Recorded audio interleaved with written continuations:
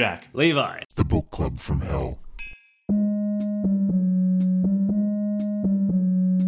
Hello everyone, this is Jack with Book Club from Hell, Oceania's 8th most popular 1970s Australiana-themed lifestyle podcast focused on the reading of obscure books. I like to think of myself as a practical man, so you can imagine my delight when I found a book seemingly written just for me. Practical Female Psychology for the Practical Man by Joseph South, David Clare and Franco. All pickup artists, field operatives, evolutionary psychologists, artistes, sculptors of the feminine mind. Now, as everyone knows, women, or females, in this book's highly scientific parlance, are extremely confusing, even to other women, even to themselves. So what's a man to do? Much less a practical man. Never fear, for 3 of the world's most renowned seducers have pooled their wisdom and experience in the sphere of bedding females and condensed it into one practical little book. Levi and I are now experts in subcommunication, womanese to the uninitiated, the Madonna whore complex, the process of betarization, good girls, adventuresses, materialistas, HD, LD, HSE, LSE, the magic pussy syndrome, the anti-slut defense, female logic, and so much more. I never knew women were so complicated, but maybe that's why I've been happily married for 8 years. Enjoy. This is something new. For the first time ever, we're recording in person. Yeah. In the same country. In the $100 million recording studio. Yes. With the Ozpost mailing box holding up the microphone. This was Kerry Packer's old studio. We bought it off him. I think sale of $100 million. Joe Rogan recorded here a few times. Yeah. Lex Friedman. Hendrix. Yeah, a few albums were recorded here by Jimi Hendrix. on this very Ozpost box. Yeah, using this Blue Yeti microphone. So Jack, it's good to have you back. It's very nice to be back in Australia. It's always nice to see a friend in full 3 or 4 dimensions, or how many dimensions there are. You're getting confused with dimensionality after reading Wisdom of the Dolphins. I still haven't quite returned to Earth after that book. Yeah, I keep on parallel universe jumping. And it's falling through time. fall through time. Oh, I'm on a different plane than the one I was Looks so similar. So, Jack, are you excited for today's episode? I'm excited to be doing it in person. Don't know if I'm excited about what we just read. Oh, God. So, what have we got in store for our wonderful audience? We've just read Practical Female Psychology for the Practical Man. It was... Yes. I've never read any PUA or pickup artist literature. Yeah. So this was an initiation of sorts. Into new grounds for you. Yes, you've been hazed sufficiently. Yeah, you got to take him out, boys. Got to take him out into the wild. Get him. Oh no, wait. We can't take you out into the wild. Start picking up women, can we? Happily married. I'd need to ask my wife whether I'm allowed to do that. You're suffering from many years of one-itis, Jack. One-itis. Oh, speaking of which, my girlfriend's calling me. Hello. We're currently recording our episode on practical female psychology. Hang up now? No, you hang up now. I'm the man. No, you hang up now. I'll call you later or tomorrow. Bye. That was so alpha. Bitches, right? No, I withdraw that comment. It's only because you've been beaterized. Anyway, so I'll put my cards on the table. I was unimpressed by this book. No, wait. But you jumped the gun, mate. Thoughts going into the book. I was unimpressed. Oh, look.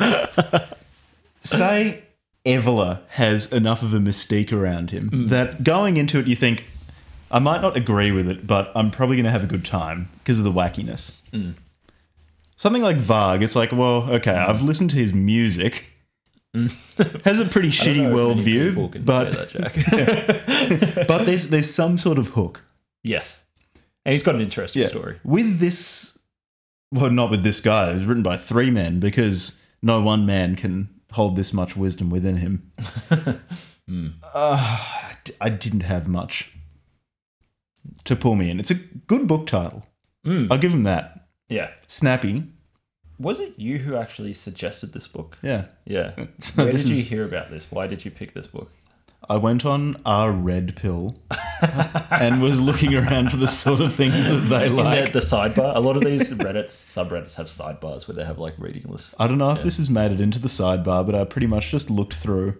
I found out threads looking for books, and the title of this one gave it away. Was strong, so I selected it mostly on that. This is in the sidebar of r/married red pill MRP. Ooh man, that's it's I all 3 of the authors have been divorced.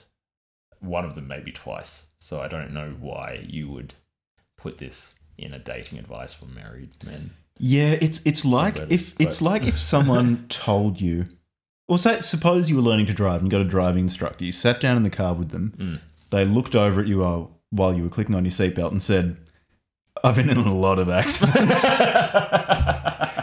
are you gonna go? Oh yeah, sick. All right. Well, you've survived. You know. Yeah. You've been around the block. You mate. lived. You lived to tell the story. Yeah.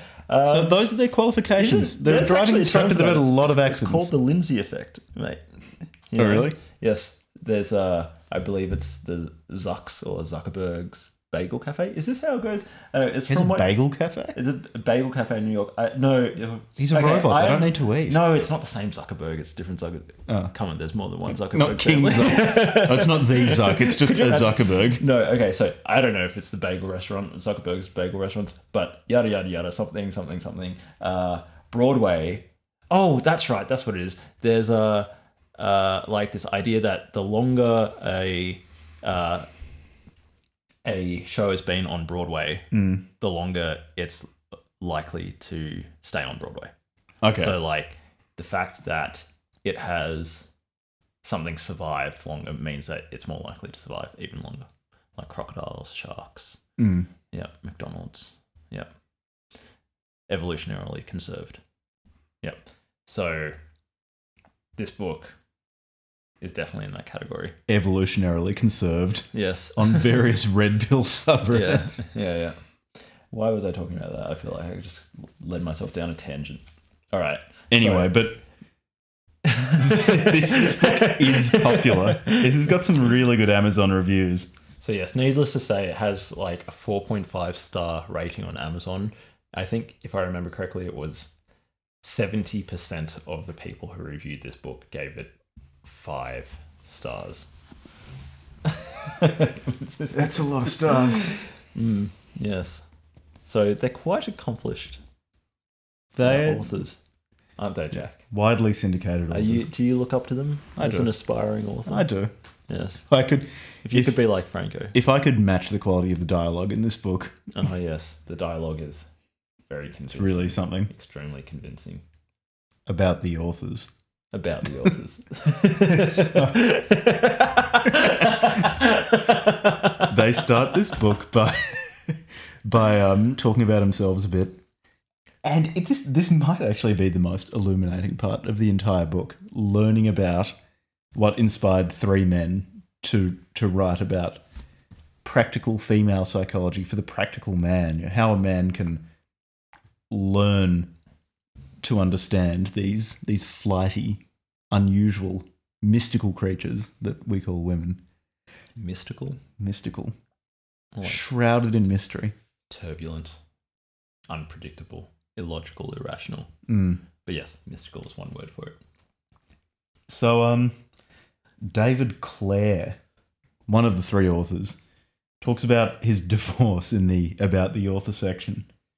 And he ended up divorcing his wife, or his wife divorced him because he didn't understand women. He said, "Other men felt what I felt. Other men felt tired of being a sympathetic, generous man, being automatically spurned, even by unattractive women.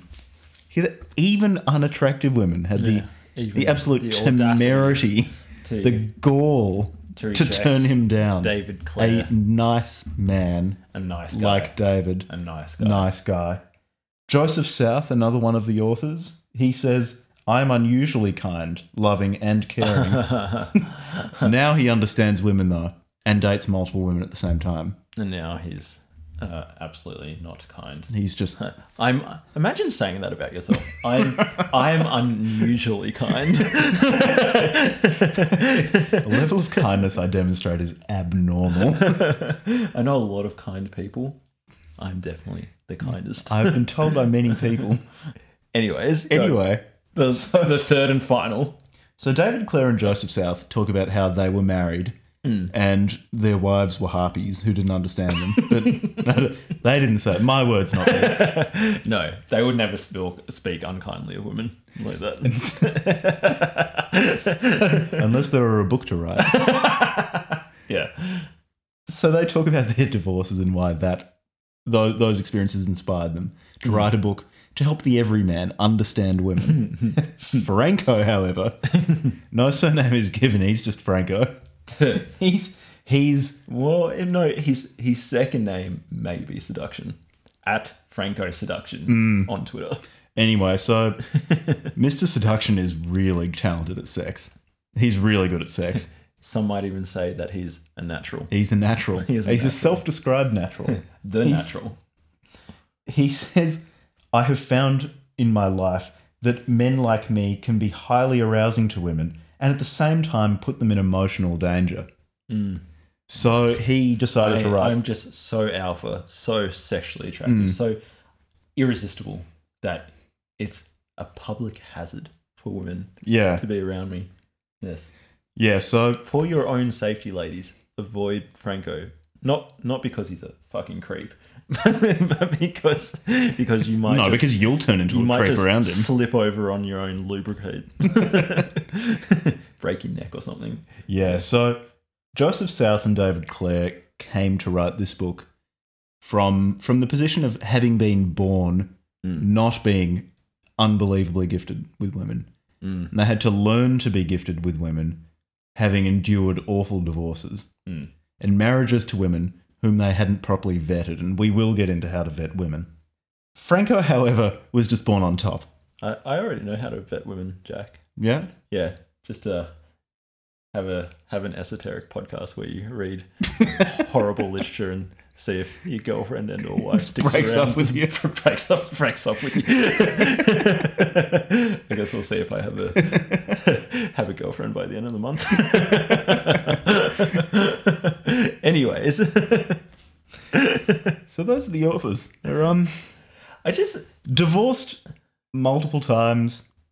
Look, but I think all three of them should be disqualified from writing this book purely because two of them divorced multiple times. They clearly do not know how to hold down a healthy relationship. Franco later in the book says that he's been divorced several times as well. Okay, so all of them. All of them. Franco just made you wait a bit longer before telling you. But even if that weren't the case, Franco is saying he's just a natural. Like, how does he convey just being a natural to other people? I suppose it is. It's like I am just, it's like, I don't know. It's like a bird trying to tell you how to fly. Will you just fly? You just fly. Or, I don't know, Michael Jordan just like, oh yeah, how'd you just be, 6'6" and unbelievably athletic? Just do it. Just do it. Just fucking have the right genes. You just be a natural. Yeah. Yeah, so... Yeah, well, the quality of the book attests to their qualifications. So, this book is very strongly researched. They pretty much did a thesis. They spent several years of their lives, had this put this through rigorous peer review. I believe Gard Sud actually reviewed this book. No, he didn't. And it's based on there's a bibliography at the end, but they reference 3 books in particular, which they basically base their worldview on, which are Sperm Wars, The Red Queen by Matt Ridley, and some other book, and they're all they're all like fairly modern evolutionary biology books, but in particular books about kind of sexual selection and sexual dimorphism in other species, but also within humans, and especially behavioral dimorphism. So they kind of hijacked these books and then mixed it with a bunch of like pseudoscience and quote unquote personal experience and Freudian analysis, and then shat out this pile of crap. Sorry, I mean synthesized. We're being academic here. Synthesized all of the literature and produced this wonderful text. Yeah, it's it reads like what non-scientists think science is, Yes. or how non-scientists think scientists speak. Yeah. It's they'll normally make a fairly mundane point, just using as many words as they possibly can. Yeah, they load it up. Scientific sounding words. Yeah, and they use it occasionally. They use a rather formal, grammar or whatever, like a formal way of writing that is trying to convey that this is a very serious and sort of lofty text. And it's just not. So I guess we should start on the foundation, the scientific. It makes me ill using that word in the context of this book. But the foundational ideas are with regards to evolution and biology. So we'll unpack that for a bit, and hopefully that will make sense. Basically the shape of an organism. An organism's behavior is also molded by evolution. Yes, this would be called the extended phenotype. Mm-hmm. Yes, I believe I had a rant about this on like episode 2 or 3. Oh, probably. Yeah, probably every episode. Actually, love the extended phenotype. Such a good concept. So, human beings are no exception to this. Human beings have certain ways of behaving that have evolved. Now, our ancestors who behaved a certain way or inclined to behave a certain way were more likely to have children. And this has basically resulted in the male sex and the female sex. Men, very practical, clear-headed, rational, logical, able to override their emotions, honourable, truthful, loyal, very loyal, stoic. Then you have women. Yes. They're none of those things. Yes. Flighty, neurotic, irrational, yes. Prone to emotional outbursts. Yes. And they're reactive. Men have evolved to be able to hunt, to build things, to get out into the world and change the world. What women have evolved, builders. What women have evolved to do, yes, is manipulate men. Manipulate men, steal their genetic material by looking good and having your babies and running away with them. And they're also really chatty. They like a chat. Love talking. So now, and why is that, Jack? Well, if you think about the history, like, hunter-gatherers. You gotta stop talking about Terence McKenna. I think Terence McKenna actually made this point himself. Dr. Terence McKenna, PhD in getting cookedology, made this point that what did women in tribal societies like to do? They like to talk. They would sit around, get the berries, weigh some baskets or whatever, and have a chin wag. Mushrooms. Take mushrooms, and have a whole bunch of kids running around and stuff, while the men are out not talking, but with great visual acuity. Just spearing hunting. Yeah, maybe smoking a durry or something. So so that's anyway, our. Terence McKenna was a forerunner of practical female psychology for the practical man.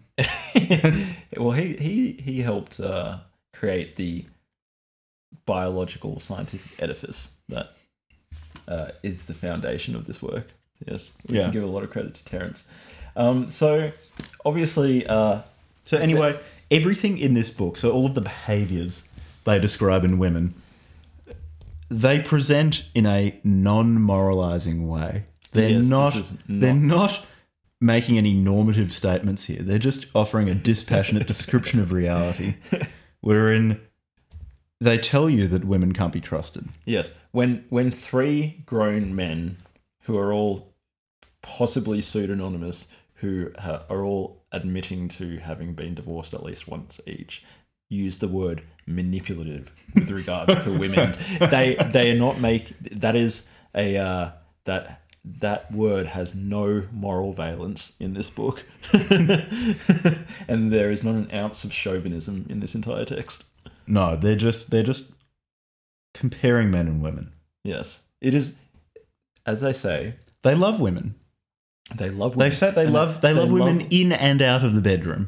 And they love women for the way that women are. Yeah. For who they are. For who they are. Not who they wish them to be. And most importantly, women have evolved both biologically or genetically and culturally. These manipulative adaptations, behavioral adaptations. Not their fault. It's not their fault. They've evolved this in response to the intra and intersexual selection within the human species that they've been under for many thousands of generations.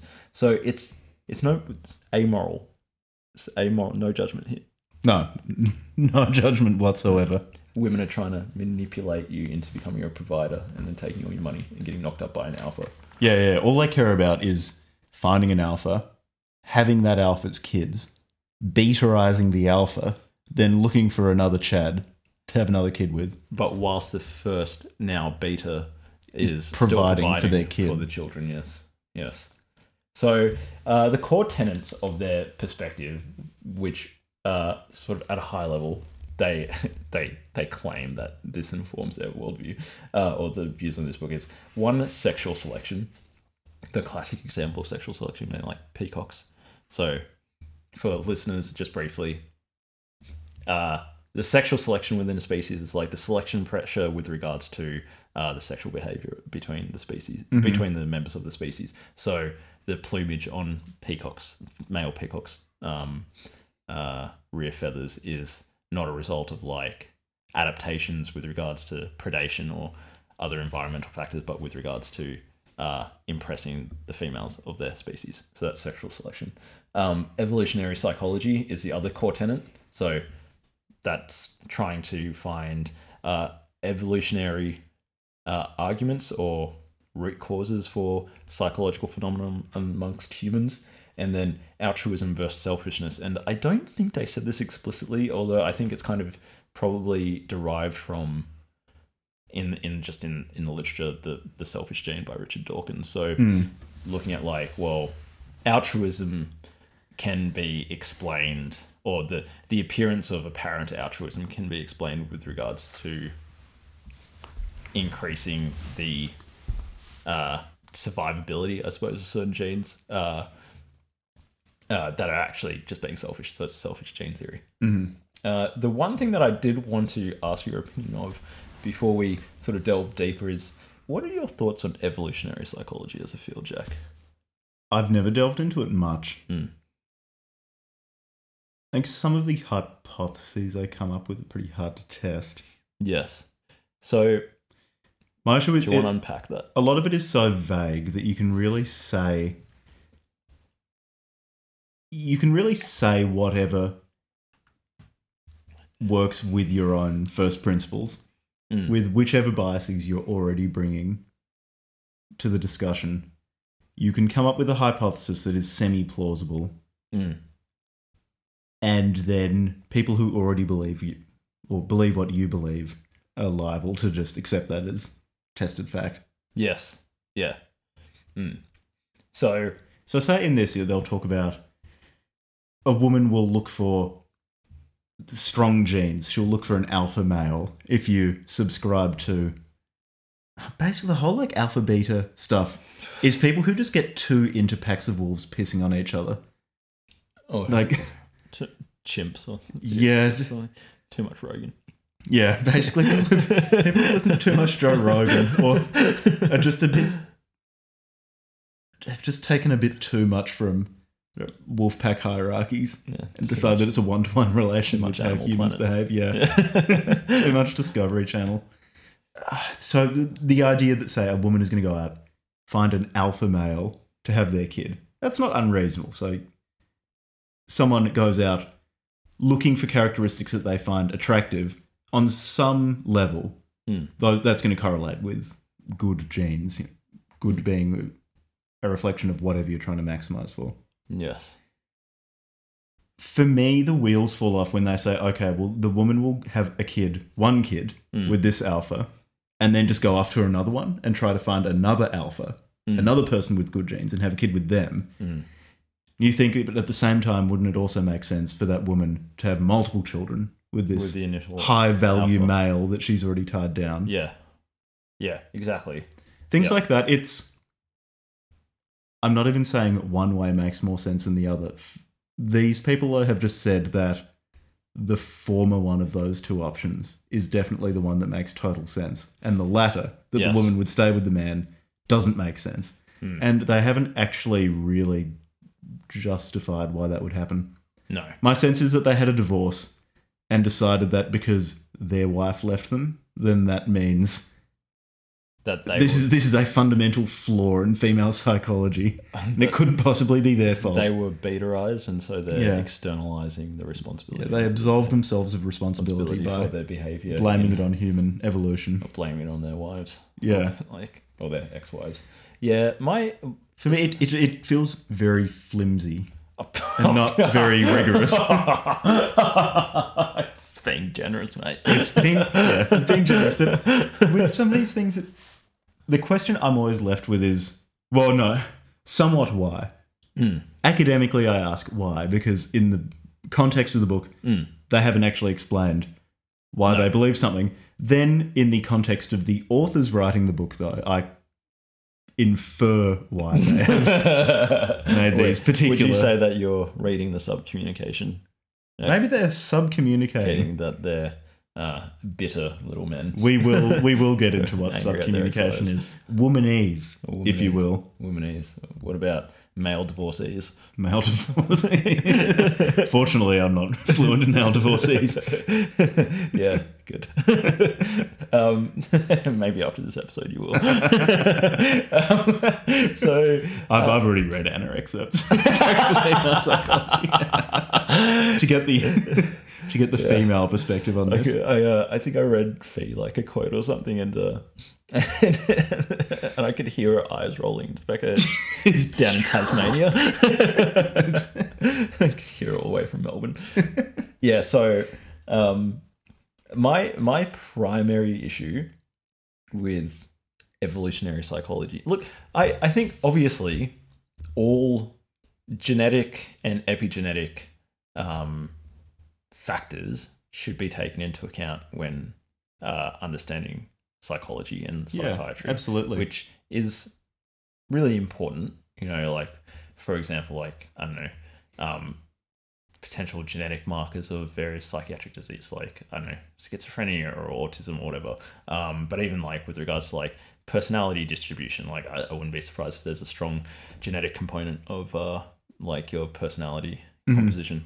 But firstly, those sorts of things to some degree can be measured quantitatively with like twin studies and stuff, like heritability studies, and so you can kind of figure out or try to start. I mean, it's hard science, very difficult science, but try to figure out, well, what amount of this, say, personality trait is attributable to genetic factors rather than, say, like environmental factors. And then, but the more foundational issue that I have with it is that, as you sort of alluded to earlier, they often don't really have testable or falsifiable hypotheses. And what they seem to be doing, and this includes people like Jordan Peterson and Gad Sad, I like Jordan Peterson, so this is one of the issues that I have with his stuff, is that, like, how do I put it? They're retroactively explaining phenomena, but in a way that doesn't have falsifiable predictions based off that model. So you can say, like, a classic example, like, why is rouge lips on women seen as sexually attractive? And Saad said, I'm sorry if I'm mispronouncing his name. Gad Sad said. Gad Sad. Australian. Gad Sad. Look, he's like, I think he's Lebanese American or something. Like, I don't know how to pronounce his name. He's Canadian or something. We've butchered enough people's names on this podcast I'm sorry. already. Like, he's a nice guy, but his explanation was like, oh well, it's somehow related to the ripeness of fruit and how, like, the nice red ripe apple is like, or berries or whatever, is seen as like fertile, and the rouge of, like, somebody's youthful cheeks is seen as like healthy and young and youthful, and so the association of red and to the lips is like it's this subconscious psychological association to fertility and youth, and it's like, could be, but why? But also just like, well, why? Like, there's other fruit that are other colors. But also other things can be red. Red might be, I just fell out of a tree and cracked my skull on the ground and I'm bleeding on the ground and I'm about to die. Yeah, people have a very strong, I mean, if you've ever been in an anatomy, if you ever dissected a human in a medical school anatomy class, you might see a first year medical student throw up on the floor. And so people have very, very strong reactions to, like, I don't know, like the first time a med student might take blood or something, throw up. But like, people have very strong reactions to the color red if it's associated with blood, and people have very strong reactions to, like, red insects, like redback spiders and stuff. Like, it's an indication of venom. So there's these, like, not counterfactuals, but counterpoints that just haven't been accounted for in this, like, narrative to explain this one thing. And so I see it's a very weak argument. But more importantly is he's providing a narrative or an apparent explanation for the phenomena, but he's not going further and saying, well, based off this, we can produce a testable statement exactly from this. So the classic example would, like, so the basic idea is you have two competing hypotheses, A and B, and to explain some phenomena, and you come up with a discriminating test to eliminate either A or B, test where it can't be the case that both of them are true under this test. And just in evolutionary psychology, they just never come up with some test. Some people might. Some people probably do. Not as far as I've seen. Not any of the three men who wrote Practical Female Psychology. Fundamentally, I think I would be quite surprised if evolution shaped our bodies, but not our behaviours. Oh no, they certainly do. That would be unusual, but that wouldn't. I don't think that would make any sense. So I'm not saying that it doesn't matter. The fundamental premise of evolutionary psychology, I think, is a reasonable thing to investigate. However, oftentimes the explanations given for why people behave in certain ways might be true. I'm just not given any reason to believe this particular explanation over another one. Yes. It's a good example of a bad definition in the framework of David Deutsch. A bad explanation. A bad explanation. Yeah, it's very easy to vary. Yeah. Yes. Yeah. Because it doesn't necessarily have a high correspondence. It's like a convenient explanation, really. But the fundamental idea that obviously our psychology is shaped and like, or yada yada, by our evolution is sure. But I would just say that it's a very young field and that it probably hasn't begun its journey as being like a real science. It's still in the quackery phase, and it's almost like it's alchemy before alchemy became chemistry and nuclear physics. Mm. Yeah. maybe, I don't know, I might be totally misinformed. I don't know what I'm talking about. Yeah, look, these people aren't good ambassadors for evolutionary psychology. I'll say that much. The last bit they talk about is neuropsychology, female neuropsychology. So that's things like... So the basic idea is, okay, well, men and women are different. Okay, sure, they're different. You know, we have different like height distributions and all that sort of stuff. And one of the things they talk about is neuropsychology. And that's looking at things like, neurotransmitters in the brain and what are they more likely to be? Not just neurotransmitters, but also like hormones.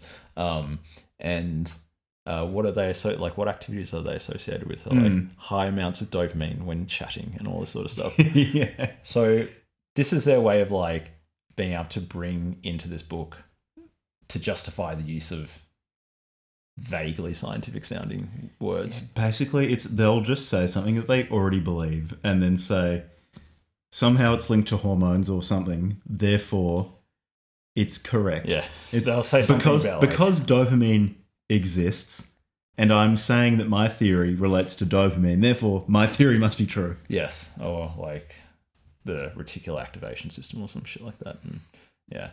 Yeah, they'll just say something like, the female's cortex is stimulated when you talk logically to her, which suppresses the limbic system. And you think,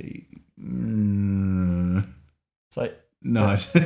Yeah. Okay, when you speak to someone logically, yeah, there'll be cortical activation. It's just literally what your prefrontal cortex is for. It just doesn't shut down the limbic system. The limbic system doesn't just shut down. It's like, but there's always cortical activation. It's like if you're seeing anything, your visual cortex is being activated. It's like if you're moving, primary motor cortex, there we go, doing some work. So. I just thing on mutual gazing. Don't understand this. Women need prolonged eye contact and get really anxious if they don't get prolonged eye contact. Oh yes. Whereas Jack gets extremely anxious if he has too much eye contact. You're laughing about it, but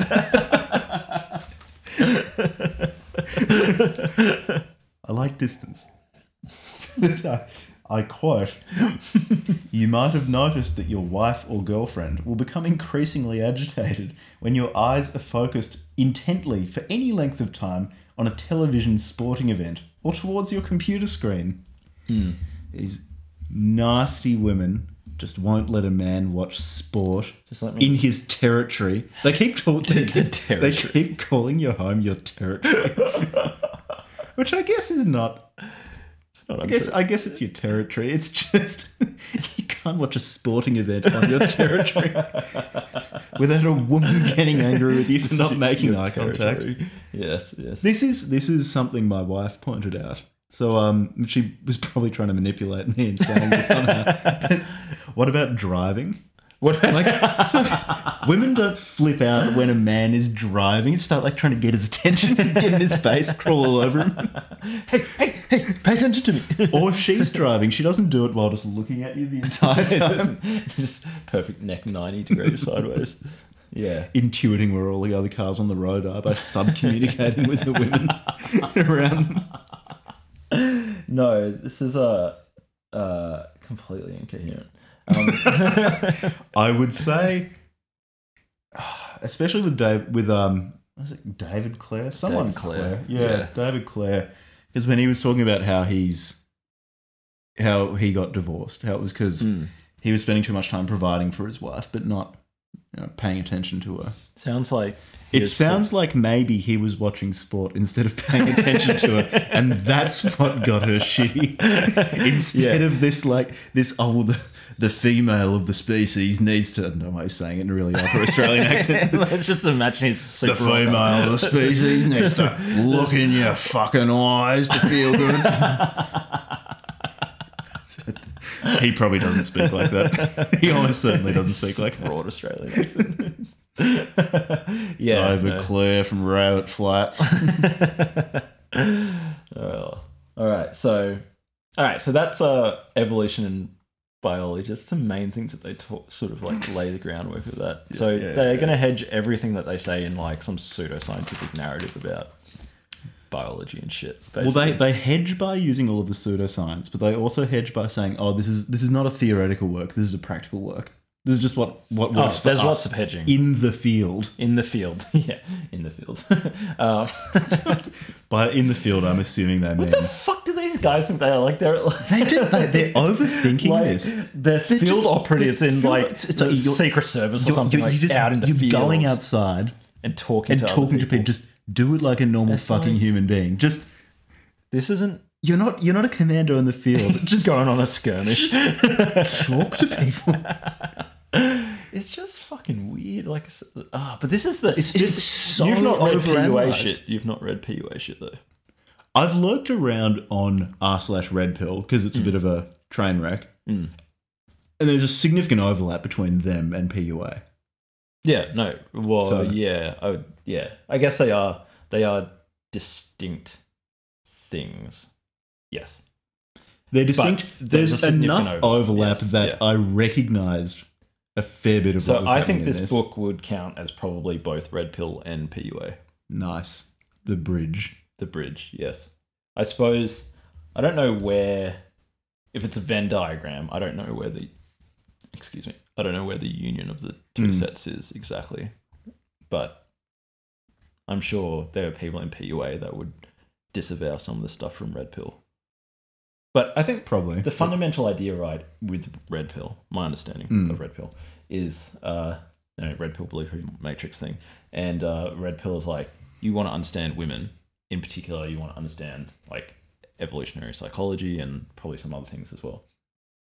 And they've got a few books that they like and a few people that they like, and you take the red pill as a dude, right, and all of a sudden your eyes are opened about the way that the world works. Like, I don't know, if you're all the way down with Bronze Age pervert, you're probably like thinking that we live in a gynocracy and all that sort of stuff.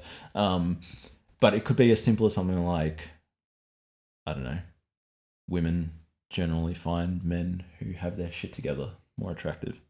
Who'd have thought? Yeah, who would have thunk it? Yeah, so there are aspects of it that I can't disagree Could you with. imagine being the sort of dude who, like, you need to, I mean, maybe, was I the sort of person who needed to know this when I was younger? I feel like some of the stuff they talk about is just, like, really fucking obvious. It's like, yeah, okay, if you've got a job or, like, a sense of direction or whatever, or you're working towards something, like, people will find that more endearing and more attractive. Yeah. Yeah. Like, is that really that surprising? Is that really a red pill moment? Depends how blue pilled you are. Like, what the fuck did... Like, this is my question about the red pill shit. Is like, do these... Some of these men, presumably young men, but these guys aren't young. They're middle-aged by the sounds of it. So... Yeah, that's grim. Are they walking around their whole life thinking like, oh yeah, if I just sit in front of the fucking telly all day and watch the NFL or footy or whatever, and then just don't do anything with my life or whatever, that they just like women will just come up and have sex with them and stuff. Like, what is the deal? Well, that's what you think until you go on r/red pill and they say, maybe you should go to the gym. Then you'll be more attractive to women. And you go, oh, yeah, that sounds right. And then they say, maybe you should get a job. You'll be more attractive to women. And people go, oh, yeah, that sounds good. And they say, maybe you should start insulting her until she loves you. And they go, well, the previous 2 points made a lot of sense. So I guess I've got to give it a shot. From the law of induction. All right, let's give it a go. I'll try it out. Yeah. Look, I'm all about the atomic black pill. The atomic black pill. Atomic black is this a cobalt atomic black pill? No. Cobalt 60? No, I heard about this guy called Eggman. Oh fuck, God! What's Eggman? He's this guy who talks about the atomic black pill in this great video called "Take the Atomic Black Pill" or "Take the Black Pill." What did he? It's just him in his car talking about how women want genetically superior males. Oh, God. Once they have tasted the genetically superior male, they'll never go back to your substandard genes. Yeah, right. Interesting. The game's over before it And he was started. obviously saying this like from a bed surrounded by gorgeous women. Oh, no, he's taken the black pill. Yeah. He was in a parking lot in his car by himself, smoking a mumbling diary, to the camera. mumbling to the camera, land in portrait mode. Right? Yeah, great. Yeah, we'll listen to him. Have you heard of men going their own way? MGTOW. Yeah. I remember back in the day I was watching this fitness YouTuber. That's the true Sigma part. Sigma. Oh god, yeah, yes. The way of the ascetic. So this is what Evelyn had in mind. The path of contemplation. MGTOW. This is MGTOW. Versus the red pill PUA path of action. Yeah, so I feel like there's a high overlap between male fitness YouTubers and red pill PUA shit as well. But I was watching this fitness YouTuber back when I was like 19 or 20, and all of a sudden he just started talking about like how he no longer spends the night with women and all this sort of stuff, and then he started talking about men going their own way and MGTOW and shit, and his channel just turned into like this weird, like, just explaining how he's an independent man and his eyes have been opened to the way the world works, and it's like, what the fuck is this guy going on about? Yeah, he might have overshot his trend eyes. Started getting paranoid. No, he was natty, bro. Was he natural or Ronnie Coleman natural? Well, he wasn't jacked up. Like, he's fit. Like, Okay. fit dude. Okay. He wasn't. Anyway, what have we got? You want to talk about female logic? So, the next major section... Okay, so to sort of summarise this book, or to, like, give it to you, a bit more coherent way, we're going to explain some of the parts of the fundamental axioms or findings of this book about women. And the first thing that you really need to understand about women is, as Jack mentioned, female logic. This was one of the better parts of the book. Yeah. Would you like to give us an introduction, Jack? Yeah, so women are all about feelings. Men like logic, women like feelings. They clarified this point in a really elegant way. So they gave a pictorial representation of male logic, which was A pointing to B, pointing to C, pointing to D. Men like causal relationships, correlations, numbers, hard stuff. With women, A might lead to B, maybe it leads to X, maybe it leads to 2. Maybe it leads to zeta. Maybe not. Who knows? Maybe not. Maybe it leads to nothing. Maybe it leads to 5 different things. Maybe it loops back in on itself. Who knows? Maybe it stops by its favourite salon and gets a pedicure on the way home from work just because it felt like it needed to treat itself. Yeah. Yeah. Stops by at its boyfriend's place. Gets fucked by an alpha. Before visiting her husband. Yeah, so that's female logic is not predicated on things that men think are logical, like correlations. Correlation. Or causal relationships. Causation, sets and subsets. It's just about an endless cavalcade of emotions which may or may not actually be related to each other. And it's just a continuous emotional present with no past or future. Moment to moment. Just the arising and the falling away of intense emotional volatility. And one of the key things to understand about female logic is that women are constantly trying to externalize the responsibility for the way they feel onto their environment and the people around them. So they're basically looking for external narrations or narrations using external causes of their internal state. Yeah, it seems like they see women as just basically like a random number generator. Just spitting out a new emotion every now and then. And women will woman feel this emotion. It's like a GPT-3. It's given a prompt. It's just taking in environmental stimuli and trying to do sentiment analysis to like its own internal state. No, it's the opposite. So a woman starts feeling a really strong emotion just for no reason. And she looks to the outside world and goes, well, I can't be responsible because I'm a woman. Yes. I don't take responsibility. How do we match an how external do I blame it on the to- outside world? to this internal feeling? Yeah. Yes. And invariably they'll find a man and blame him.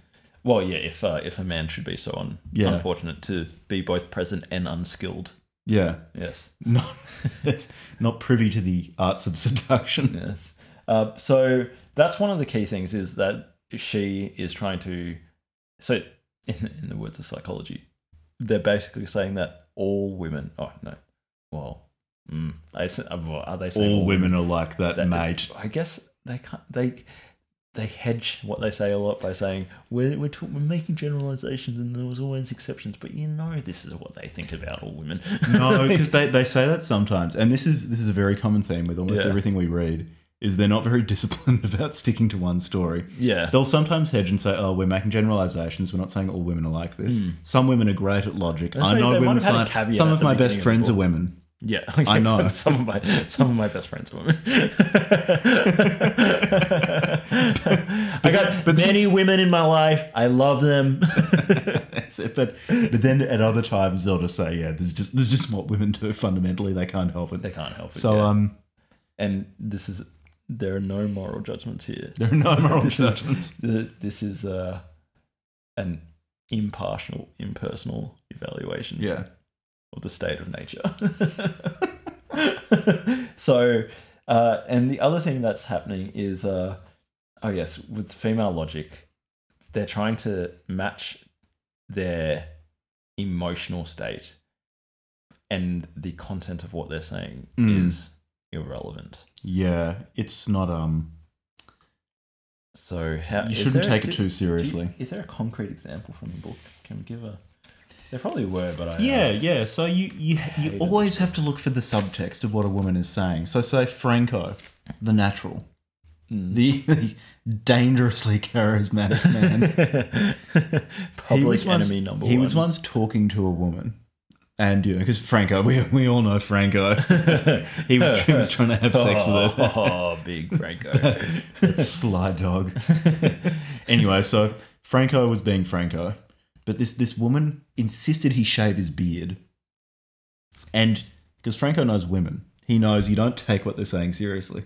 It's not because she doesn't like beards.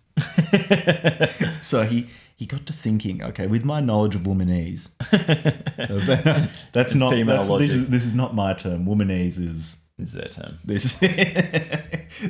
Yeah, so with his knowledge of womanese, he realized, okay, so what could she possibly be saying when she tells me to get rid of my beard? I know. Beard, that's masculine. No beard, smooth skin. Who has smooth skin? Women. This lady's a lesbian. Clear lesbian.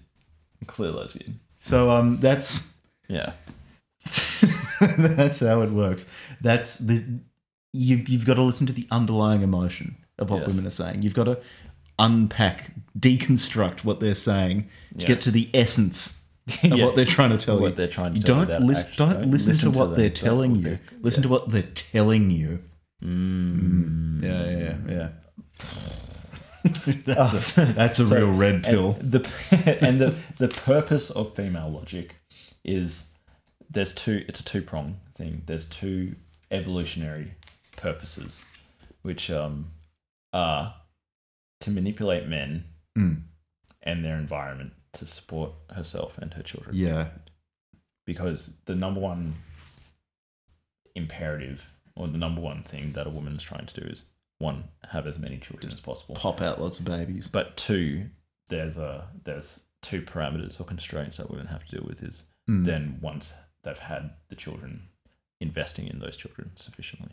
Yeah, or getting a man to invest in them. Or getting a man to invest. Yeah. Yes. So the second purpose of, or whichever order that's supposed to go in, is the procreation aspect of it, which is getting pregnant. So manipulating. So I guess you can disaggregate that into getting knocked up, and then once you're knocked up, getting him to look after the kid. Yeah. Yeah, basically. So that's female logic. A does not follow B. Mm-hmm. Yeah. Yeah, and it's also... So a lot of men don't understand female logic because they haven't read this book. Yeah. But now we do. Now hopefully our listeners will understand too. But do you feel more confident talking to women?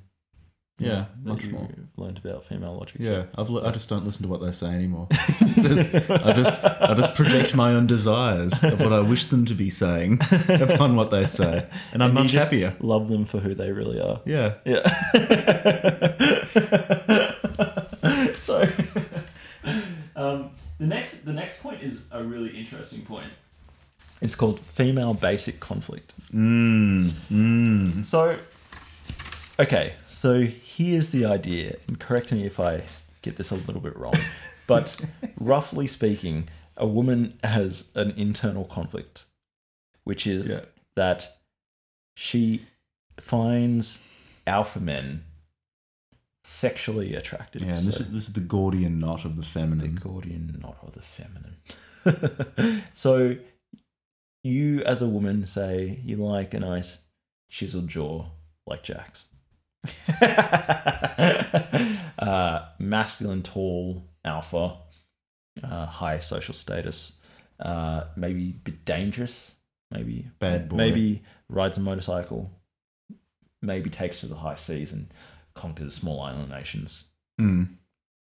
But the problem is you need a provider, and normally the alpha male is able to fuck other women and like get other women pregnant. So you need to shut that shit down, put a ring on it, and get pregnant, and then make him your provider. But the thing is, once he becomes the provider, he then loses the thing that made you attracted to him in the first place. And you start to resent him. And in becoming a provider and developing this resentment, you need to move on to another alpha male. So there's this constant tension between the sexual love of alpha men and then wanting them to be providers as well and losing that attraction. Yeah. So basically, a female life is just a succession of breaking wild men, taming them, and then controlling them while you move on to the next one. Is this like a person who breaks horses? Like Pokemon. Pokemon. Make them battle each other. Battle it out. They're like knocking each other, flamethrowing each other, and shit, electrocuting one another. The Elite Four will be a succession of women with like 12 children and 12 different men. Yeah. Weird. Yeah, so let me see. The basic female...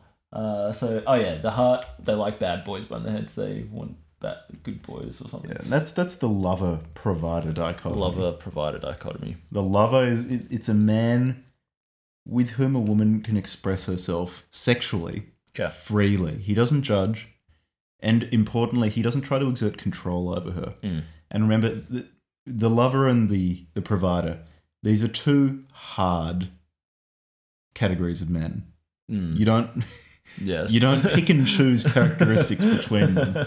You don't have, say, someone who's a great lover but is actually quite judgmental and a bit jealous. No. Yeah. Either you're a lover, you'll have sex with a large number of women without judgment, without jealousy, without trying to exert control over any of these women. And women choose these people emotionally. And you know women. They love choosing emotionally. That's all they do. But then you've got the provider. He's your beta bitch boy. Yeah. The one, the former proud alpha that a harpy just roped into a relationship with, maybe divorced him when she became disgusted with him being a gross provider and forcing him to pay her child support. Took 70% of his net worth. Yeah. Ruined his life. Get that fucking fat alimony check. Every exactly. month. Yeah. Buying some Gucci with his hard-earned money. Exactly. This is the universal male experience. Universal. Happens to everyone. Yeah, so and the provider. unlike the lover, the provider tries, so they'll take care of the woman and her kids, but tries to impose order on the woman and control her. Oh yeah. And she can't freely express her sexuality around this sort of person who's judging her. You're never going to have someone who will take care of a woman and her child, maybe even his child too. Maybe it's his child with that woman. Yes. He's never going to take care of them. No. While also accepting her sexuality, however she wishes to express it. These are hard categories that cannot be broken. I just don't understand. The variety of human experience does not extend beyond these two categories. Into these two categories. Yeah, interesting. So they make an argument later in the book that it's like if you want to have they call it LTR because everything in this everything is an acronym. That's a goddamn acronym. LTR, long-term relationship. You need to somehow maintain the lover. You need to act in such. I mean, like they're basically saying you need to be emotionally manipulative. You need to act in such ways that be aloof or mysterious, maintain sexual tension. And look, obviously, maintaining healthy sex life throughout a relationship, especially the longer you stay together, is obviously important. But like they frame it in this weird way where it's like you're almost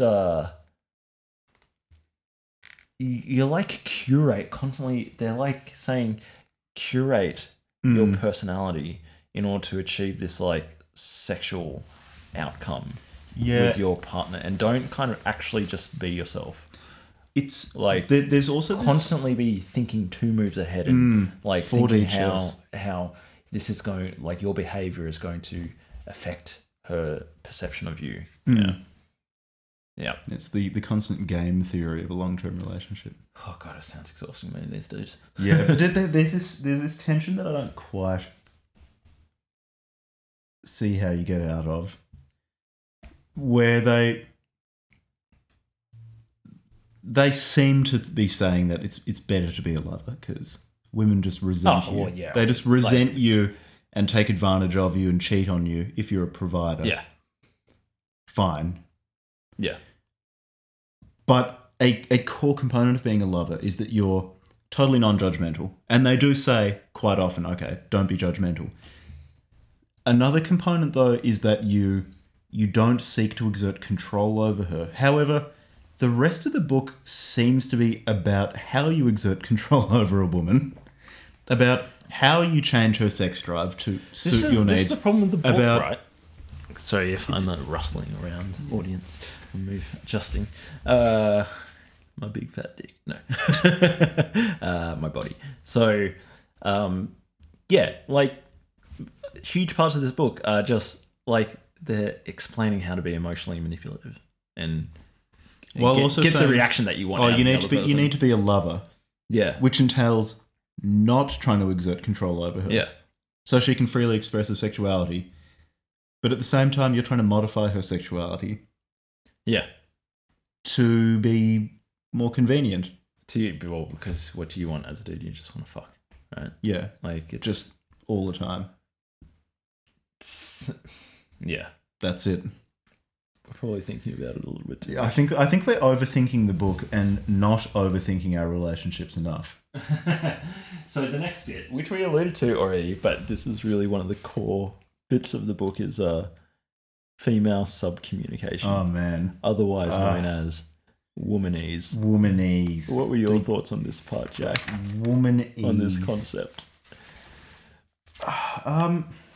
Listen up, fellas. Listen up, fellas. The reason why women don't make sense is because you don't speak their language.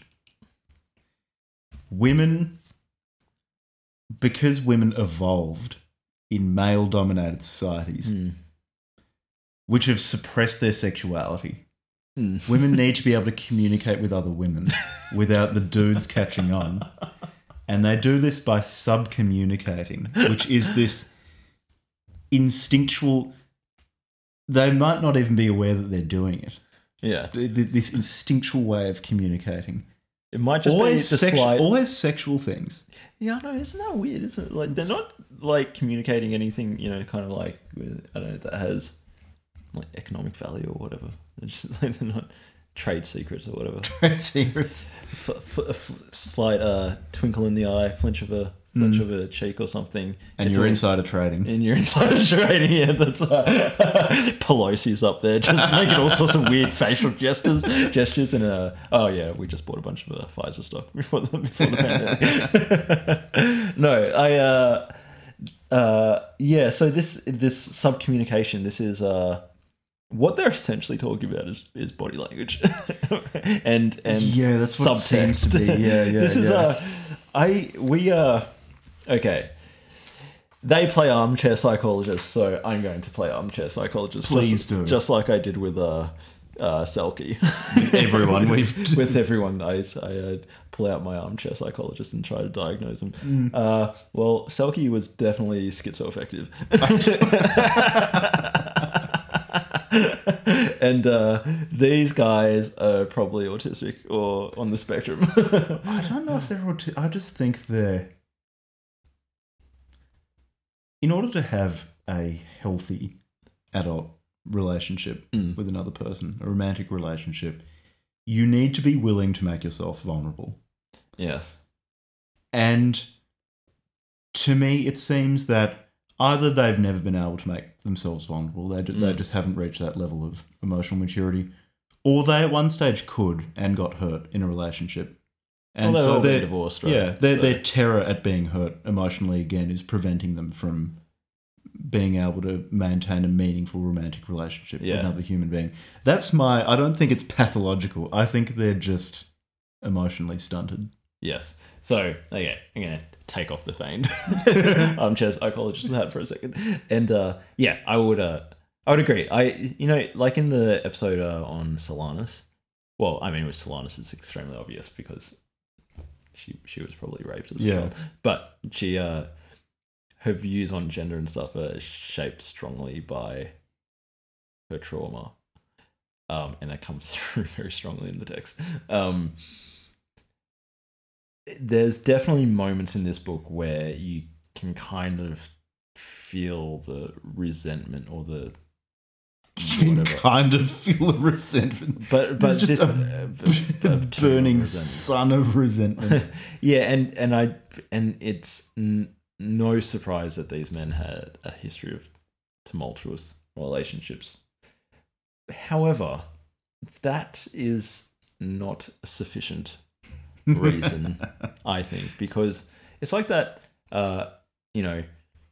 this idea that some people might say, like, oh yeah, well, this person bullies these other people. Well, they were probably bullied when in some other context. It's like, sure, but not all people who are bullied turn into bullies. So you can't just completely obviate the person's something else going on for their own actions. And part of that is that person is making the choice to be a bully, and other people who were abused or bullied didn't respond like that to that stimulus. And so these men have had some pretty nasty relationship experiences by the sounds of it, and they translated that into this weird hogwash pseudoscience and turned it into this horrible book to sort of, I think, retroactively justify their own positions in their divorces. But other men who have had, unfortunate endings to their relationships haven't turned into these resentful little spiders. So I don't think there's sufficient justification. No, I think there was the stimulus of a bad relationship, and for whatever reason, they've been unable to come to terms with an unpleasant experience. And instead of what I would consider the emotionally healthy response of grieving and then being willing to be vulnerable again with someone else, they've not only completely walled themselves up, but erected this bizarre intellectual edifice to justify why it was her fault. Yes, yeah. And the other thing on the emotional vulnerability thing is that some people would would make an argument that a lot of men, probably regardless of the culture, but in the context of Australian culture, or maybe you could say more broadly like Western culture, in Western industrialized countries, like men are emotionally not good at being emotionally vulnerable. Which is fine. Like, it's probably the case compared to women or whatever. There's a whole bunch of conversation probably in the last 10 years around mental health, but then also more specifically male mental health and all that sort of stuff about like being vulnerable. And these dudes, not once in this book did they ever talk about, they talk about opening up, but then that's part of the betaization process. So you don't want to do that. You're don't want to open up discouraged. because then you'll become her male girlfriend. Yeah, that's how she gets you. Yeah, and so they're literally saying like, no, don't have an emotionally open relationship with your long-term partner. What much of this book seems to be advocating for is basically how to turn any relationship you have into a time bomb. Like, don't listen to what she's saying to you. We're telling you what she means. What she really means. She doesn't have your best interests at heart. Communication. So your best bet is just to manipulate her and undermine her self-confidence so she won't leave you. At the same time, her request for communication, and we'll get into the 5 stages of female manipulation and why the request to communicate is actually really bad. Yes. A sinister sign. The sinister sign. So why you shouldn't communicate with her. They also talk about why you shouldn't let her get interested in your hobbies. Yeah. Or your friends. Such a good part. That's such a good part. No, we'll leave that for later. Yeah. We'll get into it. But basically, this is just a blueprint for a fucking time bomb. Just this is a nuclear meltdown. If you want to know how not to have a fucking healthy relationship, you should follow this book. This is a recipe for fucking disaster. So there's just a Chernobyl in waiting. So one thing that we need to mention is AB ambivalence. What about the subcommunication? We were talking about subcommunication like 15 minutes ago. Yeah, well, we've kind of been meandering around. Yeah. So, okay, well, let's put it in a nutshell then. Subcommunication. Secret woman language. Secret woman language. That you need to be able to... these 3 divorcees have to... You need to be able to speak it to let women know that you're non-judgmental, and then they'll have sex with you because they like it, so that's good. Yeah. You speak it too much, you become feminized or gay. Yes. Which is obviously bad. Yeah, some Ted Haggerty shit. Yeah. So you don't want to speak it too much. Yeah. You want to be able to understand it. You also want to be aware that it is hypnotic. Yes. And it hypnotizes men, puts them into a pussy trance. Pussy trance. Which makes a man scientific term for it. A man. So they say so. Some listeners will be familiar with the term pussy whipped. Yes. They say that pussy whipped is a subcategory of pussy trance. And so pussy whipped is where you'll do whatever your significant other, your female significant other tells you to do. Pussy trance is a broader problem where you just do whatever women ask you to do. So, like women's like, hey, can you stop playing FIFA? You've been playing for like 4 hours, and like come and have dinner with me, please, and let's have a conversation. And if you acquiesce to that demand, then you're pussy whipped. Like you'll beat a bitch. And you should just keep on playing COD. But what happens if so pussy trance is even worse? You're like a socially adjusted human being. You're cruising Reddit, and you see a female in trouble, and you rush to her defense. Yeah, and on that's pussy trance. Yeah, the white knight, the nice guy. Or even if you just you have a female colleague and you let her speak at a meeting. I mean, the fact that you even have a female colleague really means you're probably pussy tranced. Pussy tranced. Yeah. Pussy entranced, I guess, is the adjective. Just really, if a woman speaks, she's going to use rich descriptive language. That will this is the term they use. There's a rich so men, of course, do these guys have 2 fucking brain cells between them? They can't come up with anything creative. Okay, so like like men, alpha man talk very short, stoic, precise. Okay. It's like a bit James Levi Joyce. hungry. James Joyce was a man, and he certainly didn't do that. Yeah, I know. Just like, have they heard of like, I don't know, F. Scott Fitzgerald or I don't know, Charles Dickens or I mean, writing in a terse way was never a problem that Charles Dickens had. Thoreau. Like, Jesus Christ. So no, they were all beaters. They use Rich descriptive language. Effeminate. Very effeminate. Yeah. So women talk descriptively, use rich language, and Sub-communicate. There's some funny stand up about it, but it's the whole like, oh yeah, like a man will just recount facts. I went to the game, the Demons won, had a beer with the boys, came home, smashed it. That's it. Mm-hmm. Recount facts, accurate. The woman will what? Like, oh yeah, well, I was going over to my mother's house because I just remembered that I need to pick up my laundry, but on my way over I realised that Susie, I hadn't seen Susie, and I passed her house where I went in and we sat down and had a coffee, and she had just recently been divorced, and yada yada yada yada yada, because women get high off that shit. And as a man listening to this, you're getting more and more confused and more entranced, and then next thing you know, she's fin-doming you. And it's a slippery slope to listening to women speak. It's and luckily we've got Franco, you're David, at an ATM. Clare, and the other guy. What's that? Scopolamine? Scopolamine? Yeah, scopolamine. You're just like in a trance. Like, she started talking such rich descriptive language, and I just remember I was at an ATM, I was withdrawing money, giving it to her. I don't know, we went down to a handbag shop. I don't know, can't remember what happened. Her language was just so rich, so descriptive. So many adjectives.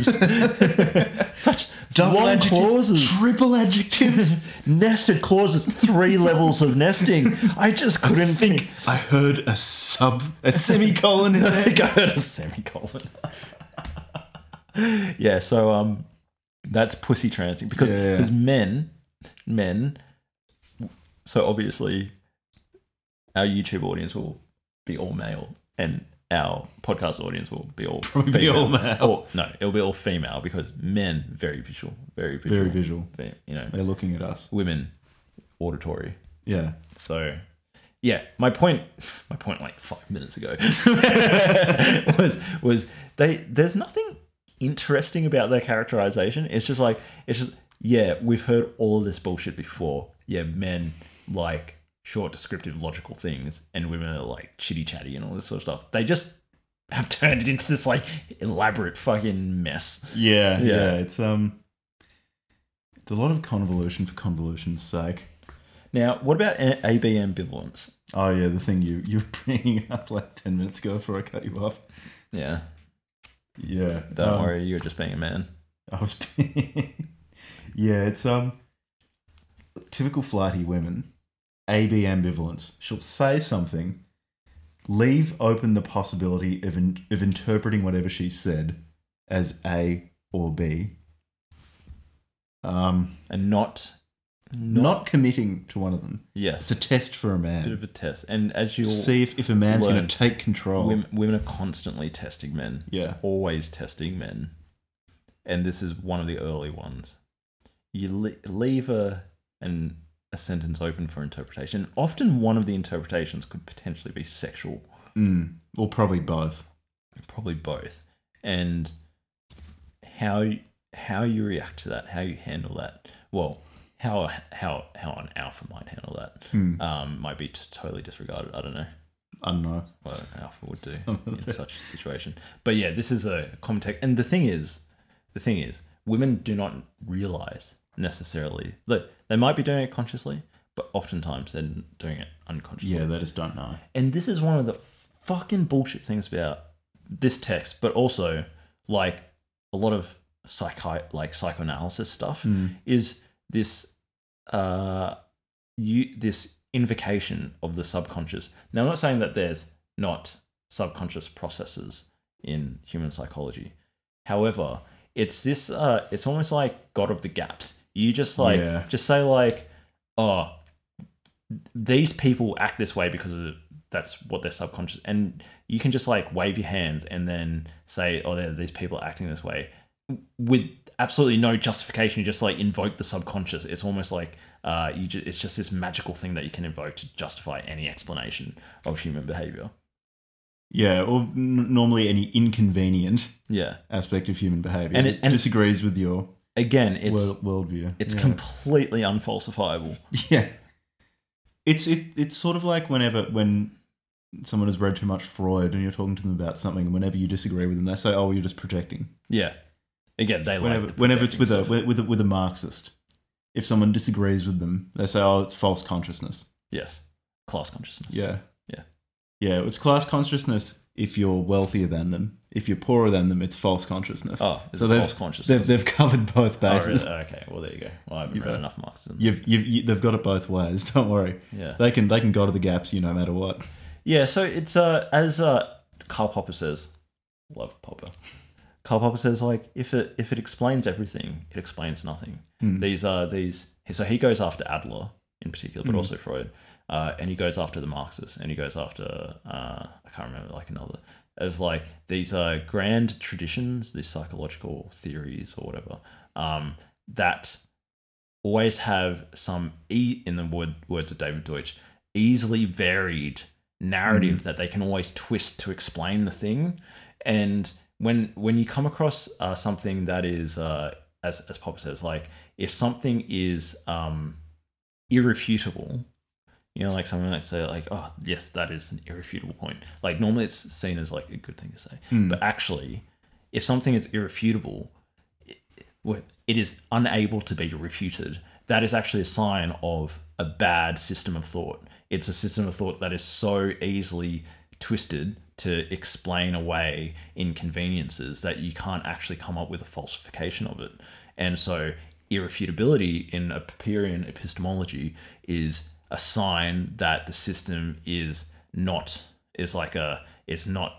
something that can lead to genuine knowledge creation. It's like what's that fucking philosopher? Hegel. It's like Hegel and Marx and Freud. You can always say, oh, well, that person's projecting. You're projecting. This is class consciousness. Fucking philosopher. Hegel. Fucking philosopher that we'll have to read. Yeah, and I found that a really profound point from Popper. And basically, so irrefutability is actually a red flag. And is something, and therefore, the easy way to remember that as a mnemonic is if something explains everything and then it doesn't explain anything. Mm-hmm. Yeah, and so that's what they constantly invoke, these like subconsciousness, projection, and all these other like bullshit early psychoanalysis ideas. Yeah, which is why it's suppose you had the misfortune of knowing a woman well enough that you could read this book and then ask her about it. I'm fortunate enough to have never really known a woman. Yeah. Yeah. So I don't need to worry about that. So if you have the misfortune of knowing a woman and you're able to ask her about this, they've got this perfect out of when you say, oh, do women really just exist to manipulate men into letting them, giving them some sperm and then paying for your kid? They might say, no, I don't view men that way. But the authors have this brilliant out where they can say, oh, well, some women just aren't aware of this. They're doing it. They just don't know it. Yeah, you're not aware of it. It's like, okay, so even if on the face of it somebody says, no, that is not what I'm doing, you can just say, no, well, you are. You're trying to manipulate me, are you? Well, there you go. She's been a sneaky woman. Yeah. So the last fundamental point. So far in our fundamentals, we've covered female logic, cuckoo logic, or chick logic, as they say. The female basic conflict, which is the lover provider stuff. Womanese, subcommunication. The last major point is female archetypes. The three main female archetypes. And look, again, they hedge the shit out of this one.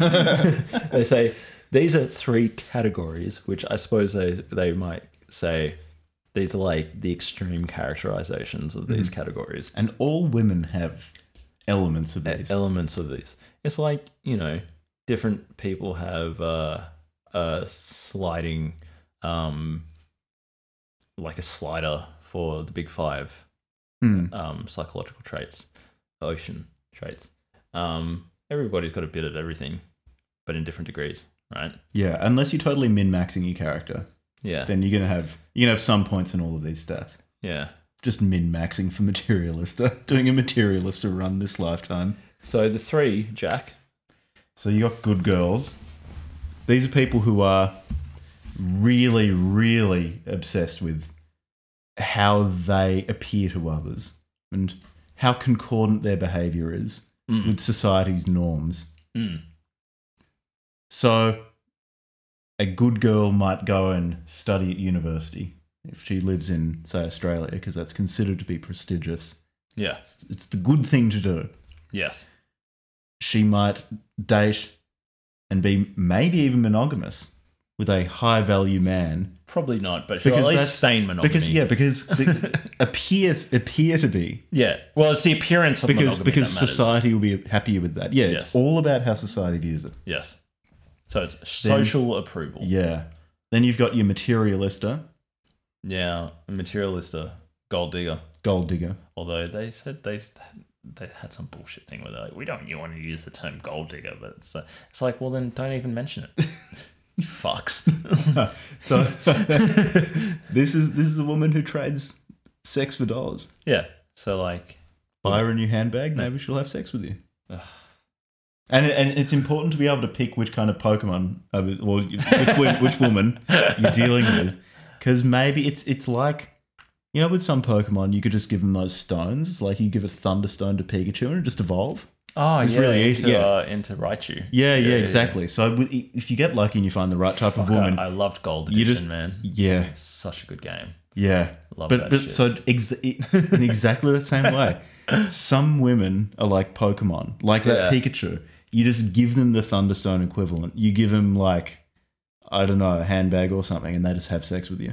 And that's why you need to know your archetypes. And if you do, for the practical man, this is practical shit. Field tested. Anyway, and the third one, the adventuress. The adventuress. This is the fun one. Yeah. Right. This is she likes that fast life. That fast life, fast friends, fast drinks, fast food, fast bikes, even faster men, fast dicks. Yeah. So. Terrible for a long-term relationship because she'll get bored with you. Yeah, and the magic pussy syndrome. Yes, MPS. Another acronym. It's this belief that having a vagina entitles you to special privileges at other people's expense, and the example that they use is child support. Yeah, so you see this a lot. I wonder whether at least one or more of these people is getting are paying child support because they keep bringing up child support. At least one of these dudes, maybe two of them, have been just dragged over the coals from some child support. Because they keep bringing it up, and But this is okay. So 2 things. To have a nuanced conversation. Because this is where we're all about where nuance. You come to get your nuanced, fair and balanced opinions. That'd be a concern if you did. So there's this big thing in the red pill types, right? But also not even amongst the red pill types, like even like Peterson's spoken about it and other people have spoken about it. And there's the red men's rights activists, and people bring up I think even like a number of like people who I'd consider like fairly reputable have brought up that there's disparities in like family law, like gender biases in like family law stuff. There's a bias towards women. Some people might say, well, that's counteracting like domestic violence. So it's a complex debate, but it's a real sore point for the red pill types. The child support stuff and the harshness and the apparent imbalance in divorces. Like it'll always be the man getting shredded, basically, most of the time. So losing custody and all that sort of stuff. Now, I don't know anything about this, so I'm not going to back anything I say with statistics or data. Just make it up. Extremely vague recollection of at some point in the past I was on the internet and read something. So this is like a sore point for this whole community. It's like making like the child support divorce stuff. Like that's women fucking up men as usual. And this particular MPS, magic pussy syndrome. Yeah. It derives from the same female psychology as like the hot chick at the club who just walks to the front of the line, gets a drink, and then expects like some dude will pay for it or whatever. So super entitled. She's also the same woman who will get knocked up, divorce the guy, and take half his stuff. Yeah. Yeah. And she thinks that she can because she's a woman. Yeah. Yeah. Yeah. And then men in pussy trances will defend that. Yeah. Betaized men. The white knight types. The beta orbiters. So frame. You had to explain this to me earlier because so I wasn't sufficiently well versed in red pill terminology. So how much dating experience did you have, Jack, before you got married? Not a great deal. You were single for a couple of years out of high school, right? Mm-hmm. Yeah, but you never got into PUA stuff. No. Okay. So I touched that blood. Yeah, probably a good thing. So I was never particularly good with women. And then I got a girlfriend for like 5 years. And then we broke up. And then after we broke up, I tried to get into learning how to like get better with girls. I would say that I never was particularly good with picking up girls. But my one of our friends would give me advice about things, and who's into RSD, Real Social Dynamics, one of the big PUA YouTube channels that got like hyper cancelled because, well, they said a bunch of really fucking chauvinistic shit in their YouTube channel, and they got blasted for it. So, so one of the things I learnt about back then was frame, and frame is like the interpretation, or I guess it's you can think of it like if you're looking at the world, you can have different lenses, and you can observe the same facts. So making a distinction between like the facts of an event, or like the specific words that were said, and then like, well, how you interpret those words, and how you interpret them is sort of defined by your frame. So if you have, I should have picked an example from the book. The way I've understood frame, or at least what you're saying, is that two different people bringing their own life experiences or preconceived notions of a situation to the same event might view it in different ways. Yeah. Is that how it works? Yes, no, because frame is also like a social, like it's an interpersonal thing. So, or is controlling the frame sort of controlling the ground truths? It's not just a strain for it's like man, this probably explains why I so shit with girls. Can't explain fucking frames. The woman you might be having a chat with the girl, and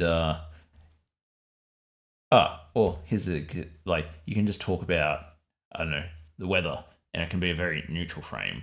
But then you might like, I don't know, try and be playful about the way the conversation is happening. I don't know how you do that with the weather, but you can shift the kind of the emotional resonance and the subtext and stuff of the conversation to like a more playful frame, or like whatever. Yeah. And so there's this whole kind of idea in the PUA scene of like controlling the frame.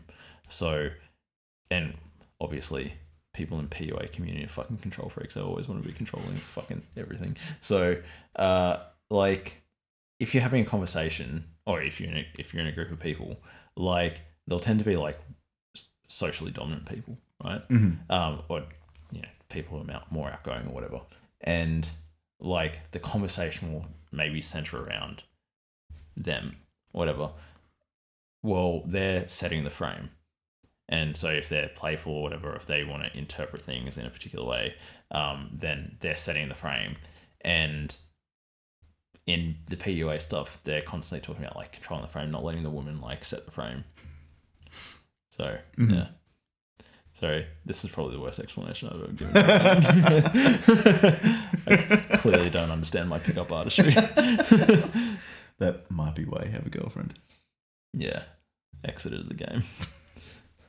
The way that frame seemed to come up most often in this book was them talking about how, as a man, you should know what you want out of a situation. Yes. And proceed accordingly. Yeah, like being decisive. You get in trouble with women when you don't quite know what you want, but you know that you're interested in women. Yeah. And they use that. They just toy with you like a cat dismembering a mouse. Yeah. Yeah. Yeah, because women are prey animals. Yeah. I mean, they're predators, and you're a prey animal if you're an decisive beta. Yeah. So I think what they're saying with this is like, if you go in and you just like want to get laid, but you're not like a very strong personality, but you like, people sniff that out and they're just like, yeah, just trying to get your dick wet, mate. And Which kind of creepy and which is not untrue, actually. Yeah. That sounds fairly reasonable. Yeah, but they just they've given that whole idea, the frame, they've given it a term. Yeah. Yeah. Frame. As with quite a few things in this book, they might be describing something that actually happens. They then overthink it to the point where it stops resembling reality. Oh, the Stoics talk about frames. They talk about frames much better. So, okay. Seneca, the original PUA. No, they talk, yeah. They actually do. Look, okay, so like, you can see like, okay, some difficult thing happens, and you go, oh, woe is me, that sucks. Like, it's such a hard thing to go through. Or you can think of it like, well, this is a growth opportunity. This is an opportunity for me to overcome this challenge and become a stronger person. Same facts, different frame. Yeah. Yeah. So the Stoics are always talking about reframing things. So insofar as a frame can then become an interpersonal thing, where like two people bring their own respective frames, and then in the conversation, there's like a frame of the conversation. One of those two people's, or maybe like a synergy of the two people's frames, will come out. And if you are indecisive or weak or whatever, then the other person's frame will dominate. And if it's in a sexual context with a woman, you don't want to give up the frame to her, because she'll set the frame and she'll screw you. Yeah. Yeah, maybe take your money. Take your lunch money. Yeah, take your lunch money. Maybe even child support. Make you buy a drink, yeah. Lose your house. Yeah. I just met this girl. Just all of a sudden I'm paying alimony. Yeah, so yeah, that's the start. As soon as I started thinking of the Stoics, I was like, oh yeah, of course, it's a very simple idea. Just put it in the context of pickup archery, just doesn't make any sense to me. The next concept is self-esteem. Very important. Yeah. There are two types of people in the world. Well, no, so that it's a spectrum between high self-esteem, between the paragon of high self-esteem, the Chad Thundercock who has no concept of anything possibly being wrong with them, all the way down to low self-esteem, whatever the avatar of low self-esteem is. What, like Elliot Rodgers type, or he had too much self-esteem? He was a weird superposition of superposition of messianic impulses and Chad extremely and low Columbine. Yeah. Mainly he's more of a Columbine, wasn't he? Yeah, definitely more of a mass shooter. So, high self-esteem. Women, we like them. That's what we want. And as with most things in the book, as has probably become obvious, a woman's utility is sex. Like, really, when they talk about women, it ultimately gets back to having sex with them. Having sex. And so, yeah, really, a woman's self-esteem is how they relate to their own sexuality. Yeah. And HSE women, high self-esteem women, comfortable with their sexuality. Yeah, they're very comfortable with their sexuality. Low self-esteem, and this is why you want to avoid them. Low self-esteem women are bad news. uncomfortable with their sexuality. They're repressed. Might even demonize sex. They'll lash out at you. They hate men. Yeah. They're scared of them. Markers of low self-esteem women, and they bring this up a lot. They say pay attention to her past relationships. Yeah. And again, some of this stuff, like when Jack and I say it, because we're reasonable people, you might think, oh yeah, that's not bad advice. So if a person has a history of abusive relationships, maybe that says something about, not obviously trying to get into victim blaming stuff, but like, maybe that says something about them, that they're willing to accept being treated a certain way by other people. But then these guys only care about it in the context of like having sex with these women. I mean, they try to frame it as though it's about having healthy relationships with women, but it's just about getting laid. With healthy relationships, or with longer term relationships, they just say, oh, well, a long term relationship is just repeated seduction. It's like, there are other dynamics that come into also it. like family planning and, buying investments together and building. It's all about repeated seduction. Yeah, right. Just sweep her off her feet every day. Not about like, getting a mortgage. I'm pretty sure in multiple parts of the book they say sex her good. Yeah, they do. It's really... Come on, mate. That's the other thing. Sometimes the words that they use or the phrases that they use, you're just like, nobody actually speaks like that. No. Like, it's more like, it reads as though they're like, this is how they imagine somebody who's good with women speaks. So they've concocted this like avatar in their head. Like this real down with the kids language. Alpha Chad. Yeah, young hip, 20-year-old athletic college stud. This is how he says sex I'm good. And it's just like some sort of pudgy 38-year-old divorcee hiding behind a pseudonym. Like, if you're going to write a book like this, at least fucking own up to it. I'm pretty sure at least two of the authors' names seem like actual names. Franco doesn't seem like a real name. I just don't like Franco. Whenever I hear Franco, I just think of Francisco Franco. I think of the Spanish fascist dictator writing about PUA. I think of James Franco, who I actually like. Okay. He's a pretty good that actor. Probably says something about the two of us. The free association with the word Franco. Yeah, I think that does say a lot. So, let's see. Should we move on to screening or sex drive? Probably sex drive, because self-esteem and sex drive work together as this kind of 2x2 grid that you can use to classify women. These are the two primary axes by which the female soul is analysed. Yes. So, if you've ever heard of the Big Five, the ocean, openness, conscientiousness, extroversion, agreeableness, and eroticism, that decomposition of personality only applies to men. Women, their it's all about personality is disaggregated into self-esteem and sex drive.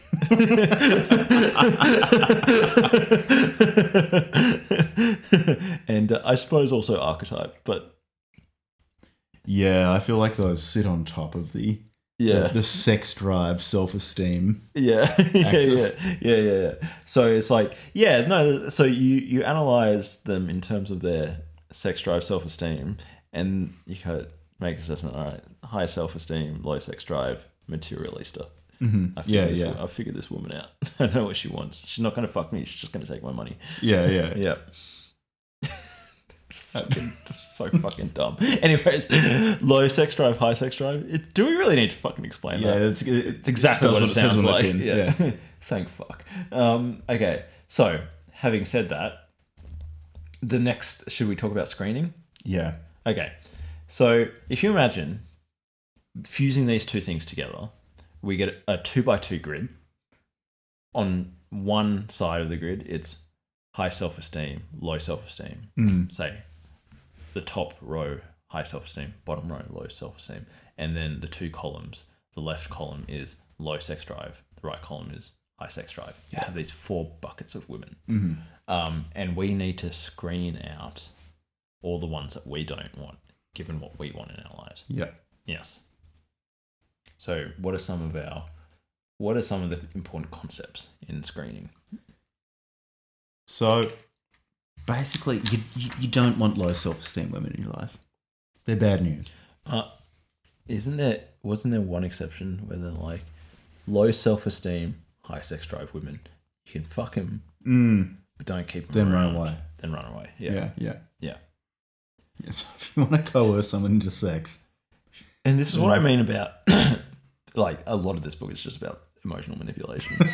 Like, they just say straight up, like, yeah, well, if a person has a high sex drive and a low self-esteem, they're ripe for the picking. It's just like... This is the real world, man. So fucking just predatory. You're too much of a pansy to see the world for what it really is. I suppose so. Yeah, I guess so.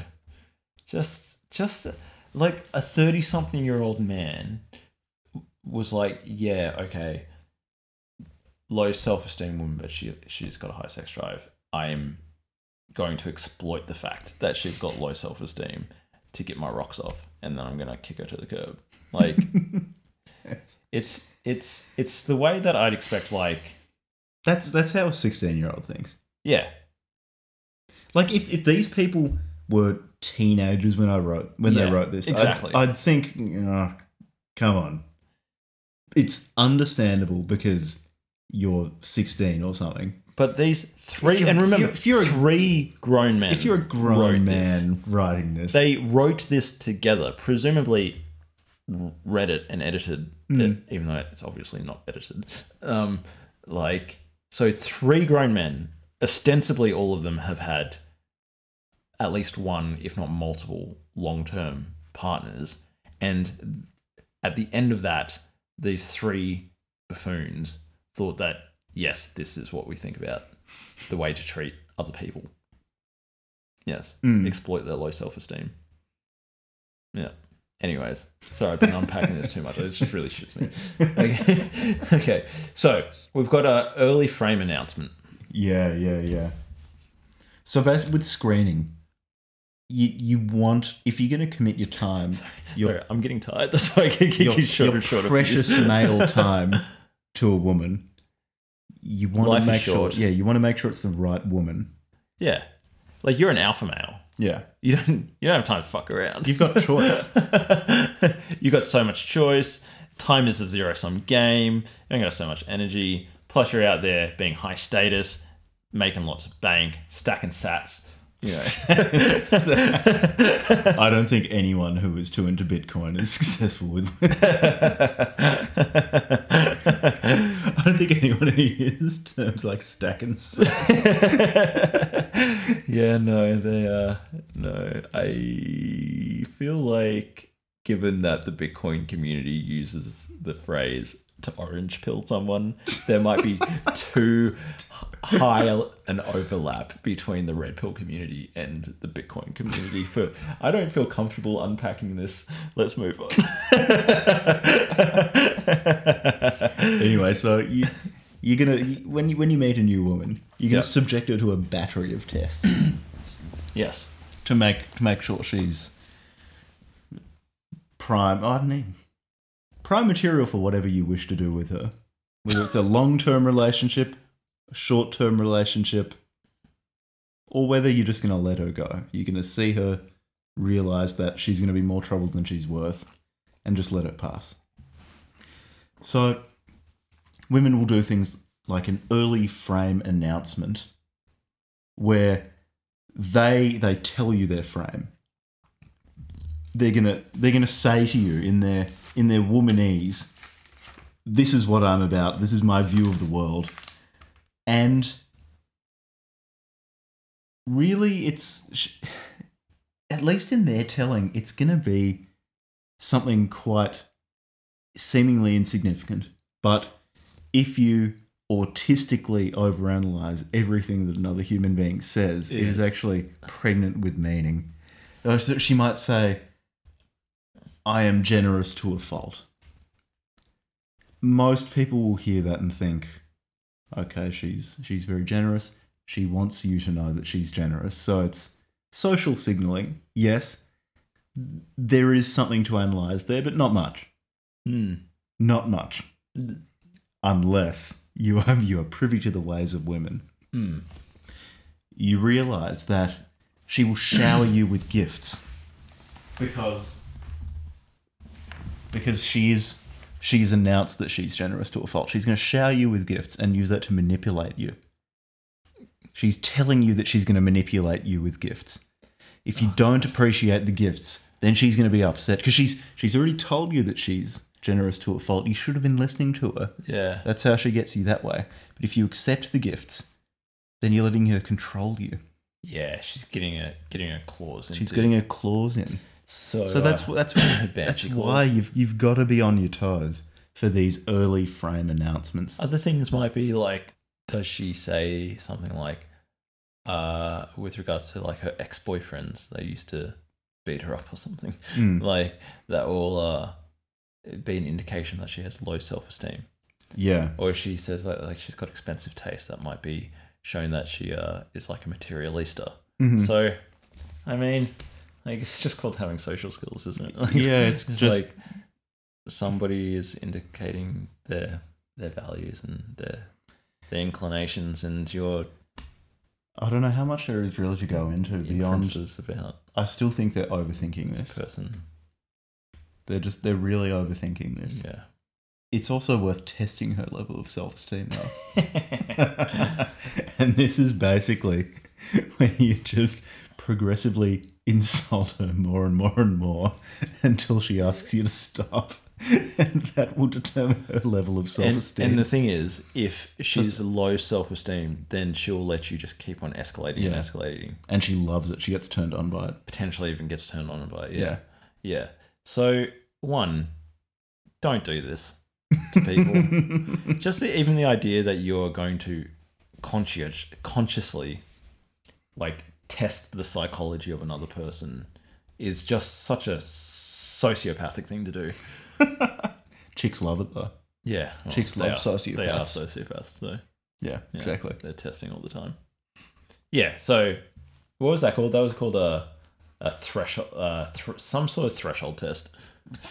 Yeah, so they had some bullshit term for it. Yeah. What about the compliance test? Yeah, the compliance test.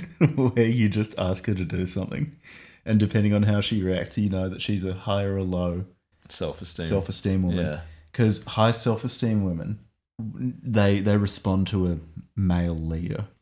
Yes.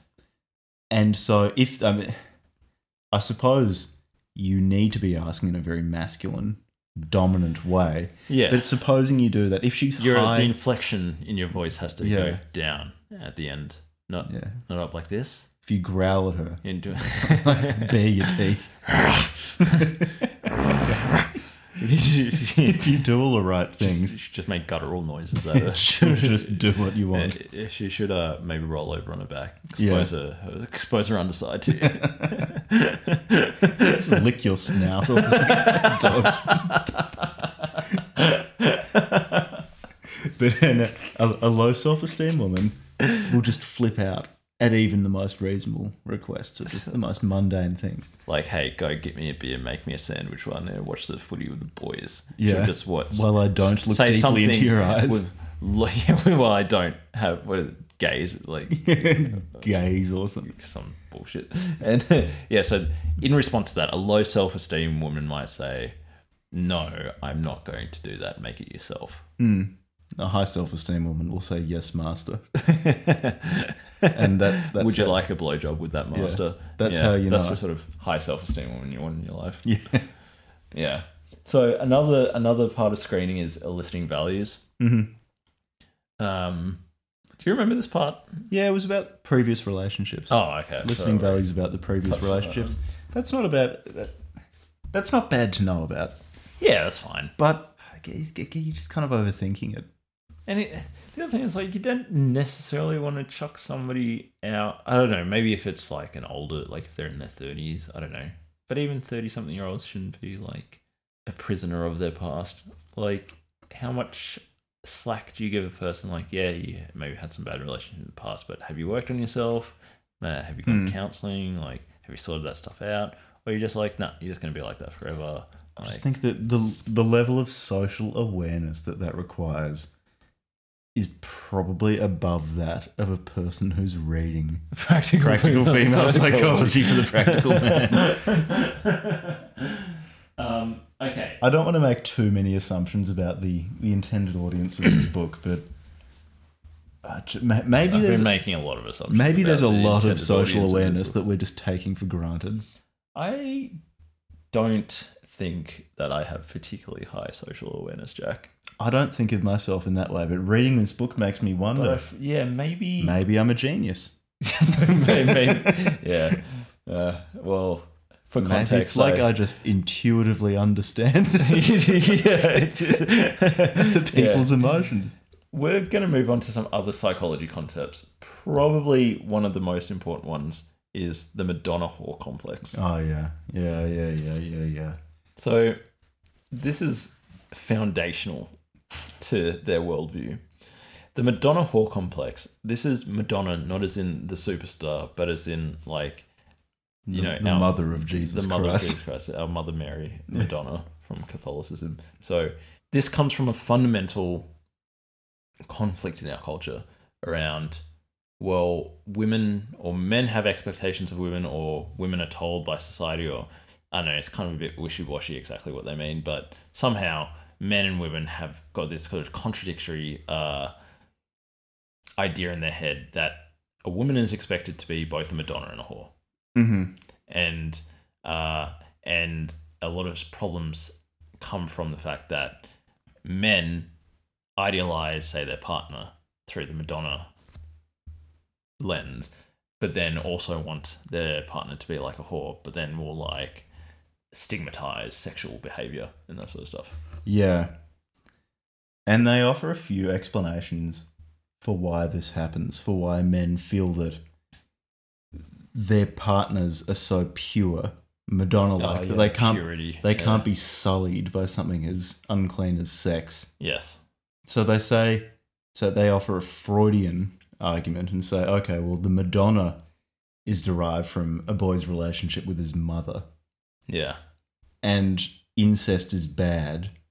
And they take their mother to be the Madonna, the perfect woman. When they date and marry another woman, the esteem which they hold their mother in is transferred to their wife. Yeah, they're projecting and because they don't want to commit incest, the idea of having sex with their wife disgusts them. Is like imputed to the wife psychologically. Yeah, so they do things like watch all sorts of fucked up porn. Yeah, like and enjoy that on some level. Jump on LimeWire, get some horse porn. LimeWire. Just wanted to watch Fight Club.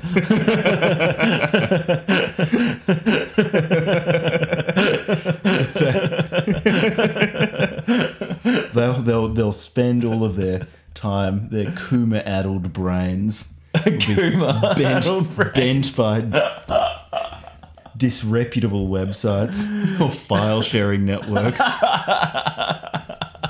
So on some level, they appreciate the whore part of this Madonna whore dichotomy, but resent her at the same time. Yeah.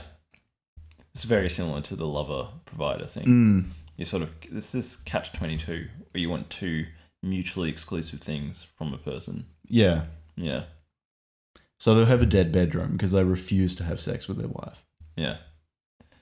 And again, I just think that there's just probably a high likelihood that one or all of them experienced a loveless, sexless marriage, and then they're trying to explain that retroactively, but without... Yeah. And here's the irony of their accusations, or their claims that women don't take responsibility for their own emotions, is that this entire book is 3 divorced men not taking responsibility for their broken relationships. Yeah, that sounds concocting an elaborate scheme to blame society and evolution of what for their broken marriages. Yeah, that's actually a pretty good description of practical female psychology. I think that pretty much sums it up. Yeah. It's Madonna whore complex. I guess if I'm going to be really charitable, there are aspects of it that might be descriptive in that obviously, say, with the prevalence of porn, there is desire for women to be performing all sorts of sex acts that men wouldn't want their wives or their girlfriends performing. Or on some level they want the acts, but they don't not with a woman that they respect. They won't respect a woman who does it. Degrading. Yeah. Yeah, and the other thing that I'd say is that, like, society, especially a large complex society like any industrialized nation, millions of people, will have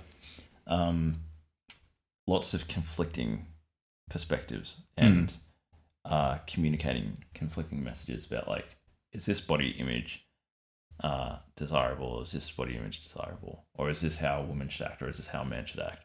Or is this acceptable sexual behavior? Is this acceptable? But it's just that there's not like a the thing that I disagree with about these sort of texts, and actually the way that a lot of, like, feminists talk about similar issues, but on the female side, is it's like there's almost this talk of, like, society sends mixed messages, or, like, our culture sends mixed messages to people, as though our culture or our society is like a monolith that has some sort of intentionality, and that intentionality is to confuse people and to send mixed messages. And it's like, no, there's a whole bunch of people living in the same area with a whole bunch of different means and a bunch of different ends and a bunch of different perspectives, and they're all trying to communicate to one another at various scales. And some of them have perspective X and are communicating that, and some of them have perspective not X but Y and are communicating that. And to view them as one sort of hegemonic whole that is communicating mixed messages is just a fundamental misapprehension of the fabric of our reality as social animals. We live in just a highly complex informational environment, and there's going to be opposing points of view in any large sophisticated society. Don't need to, like, get into borderline conspiratorial ways of attributing mixed intentionality to media and communications. That's my rant on that, because I've seen that argument so many fucking times. It pissed me off. That sounds very reasonable. Yeah, I should stop that. Fortunately, though, the way that you can get around the Madonna whore complex... Oh, sorry. is just... sorry, I got off on a tangent there. It's just for loving women for who they are. Oh, yeah. Yeah. That's it. That's it. That's all. So if she wants to have a gangbang and be your wife, you better say yes. You better say yes. But that also feels like something that none of the authors of the book would be down for. Yeah, well, they definitely want to have multiple girlfriends. I don't know. Women who want that they didn't really take a clear stand, did they, on female hypergamy? No, not in this book. But you were going through Franco's Twitter feed before, and Franco's Twitter is he definitely likes it as it is exactly Franco Seduction. Exactly what you think it would be. Yeah. At Franco Seduction. What have we got next? Beterization. Do you want to explain this one, Jack? Yeah. So, beterization is a 5-step process. Yeah. By which the alpha male selected for his superior genes and dominating presence by a woman is broken. He's made from her lover into her provider, and in that process, she comes to resent him, then kicks him to the curb, saddled with alimony payments, and finds another alpha. So this was quite a long section. They clearly, this is something they've clearly all thought about a lot. Maybe because of personal experience. I'm not sure. Yeah. Probably from personal experience. Yeah. So the first part, and this is inevitable. Beterization takes place in all long-term relationships, even with the most steadfast stud bull alphas, you're going to get betarization. It's just harm minimization. It's all you can do. It's all you can do. Women will always seek to own a male physically, own him mentally. And this process happens in stages which occur predictably with mathematical precision. They love that term. They use that term a lot. It's so fucking annoying. So, stage 1, testing the male. They offer little quotes to describe each of these stages.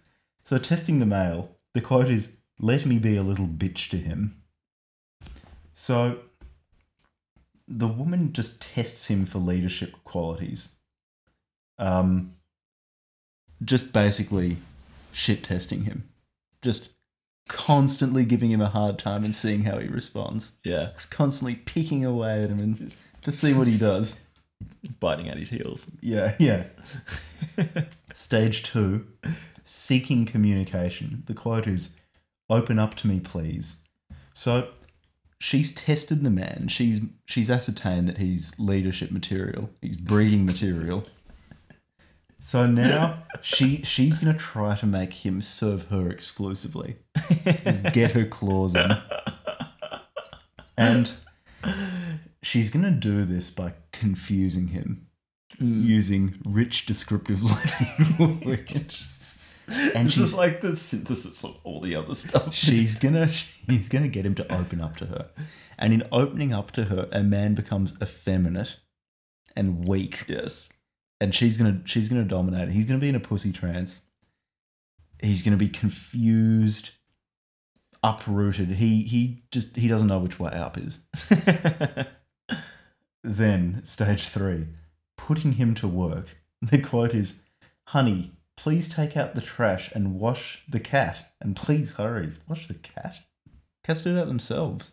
When they clean themselves. That's why they're always licking themselves." Yeah, I didn't notice that quote. Did they actually say that? Yeah, wash the cat. That seems a little kind of off, doesn't it? I feel like I'm getting a blurred vision into one or more of these men's past lives. Their wife was like really anal about the cat being clean. Wasn't happy with the cat cleaning itself. This has been said to at least one of them.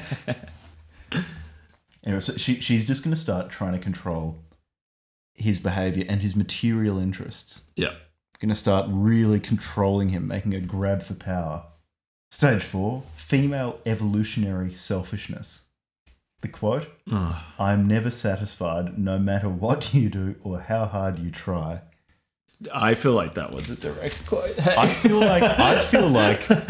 like their wives probably didn't say that to them, but they imputed from her tone. They heard her sub-communication and decided this is what she was saying to them. So, and this is... It's just difficult to see. When you're interpreting... Like, when you're going... No, sorry, I'll let you finish. No. Basically, this is just escalation. She will use any communication. So she's made the male open up and weaken himself. And now he's going to keep doing it because he's been made effeminate. Anytime he does this now, she's just going to shut him down and use that as ammo to hurt him. And then there's the end. Yes. The meltdown. Stage 5, female self-determination. The quote, "I am full-grown, independent woman now." And that I'm not misquoting. I am full-grown. There is no article. It's not, I am a full-grown. I am full-grown, independent woman now. Independent woman, yeah. They're so independent they no longer have to abide by English grammatical conventions. I mean, independent of grammar. Yeah. They don't need you anymore. Yeah. They're over you. Next thing. They're probably seeing Chad on the side, or multiple Chads. 7 Chads. 7 Chads, who are probably somewhere along the betarization pipeline already. How many betarization pipelines do you reckon a single woman can run in parallel? Ooh. It's like a parallel computation. I'm not even going to go. It's just a computer architecture joke. It's going to make any sense to anybody unless you have to have studied parallel computation. So practical advice. Because after each chapter, what is a man to do? After each what is a man to do in the face of a such practical advice called, basically, betarization it's a factor in every long-term relationship. You can't avoid it. Are they just saying this is just what happens? It's just what happens. Yeah, no wonder these guys. You can calculate it mathematically. Yeah, mathematically. Precision. Jesus fucking Christ, man. Just so there was, what was point number 2 in the thing? Seeking communication. Oh yeah, that's right. What we were saying before about these dudes just don't know how to just talk to someone. They're actively demonizing just being emotionally open with their partner. They're saying that's a part of the betarization process. That is step 2 in you becoming a beta and her locking your balls in her handbag. Yeah. Is all the men who have read this fucking book and actually thought took it seriously, they now have in their head okay, if a woman is asking me to be emotionally open with her in a relationship with her, she is betarizing me. This is danger. Gotta lock that down. Yes. It's and they say that when she's asking for communication, it's a power grab, but you can distract her because she also just needs sex. Yeah. And Franco to the rescue. Franco just says some shit about being James Bond or something. Was this the James Bond thing? Oh, that was really fucking weird. Yeah, because they've got Franco will just confuse women with complete non sequiturs that are often sexually loaded and will just say something completely unrelated to what the woman is currently engaged in, and then next minute Franco's having sex with her. Well, that's because he speaks womanese. So to the uninitiated, they might look like non sequiturs, but in fact he's matching her emotions. It's a non sequitur if you're following male logic. Yeah. But if you're following female logic, it makes if you're perfect fluent sense. in womanese. Because you had that thing where a woman was talking about going on she was late for a date or something. No, the pizza shit. Yeah, and he just started talking about what it would be like to go to war. Yeah, that's right. Yeah. And she loved it. And she loved it. Yeah. Yeah, he controlled the frame, got her into an emotional state where she was thinking about, the danger of going to war, and oh no, I don't want to lose him, and now I'm horny, and forget about dinner. Because all three of the authors can induce emotional states in women at will. Yeah, especially sexual arousal. Yeah. So, is there anything worth adding on the betarization process? Nah, that's Okay, let's go over quickly. Let's move along. Move the show along. ASD, anti-slut defense. Look, this is just some female fucking psychological jujitsu where she doesn't want to be perceived as a slut, basically. So she'll be very conscious of being perceived as sexually promiscuous.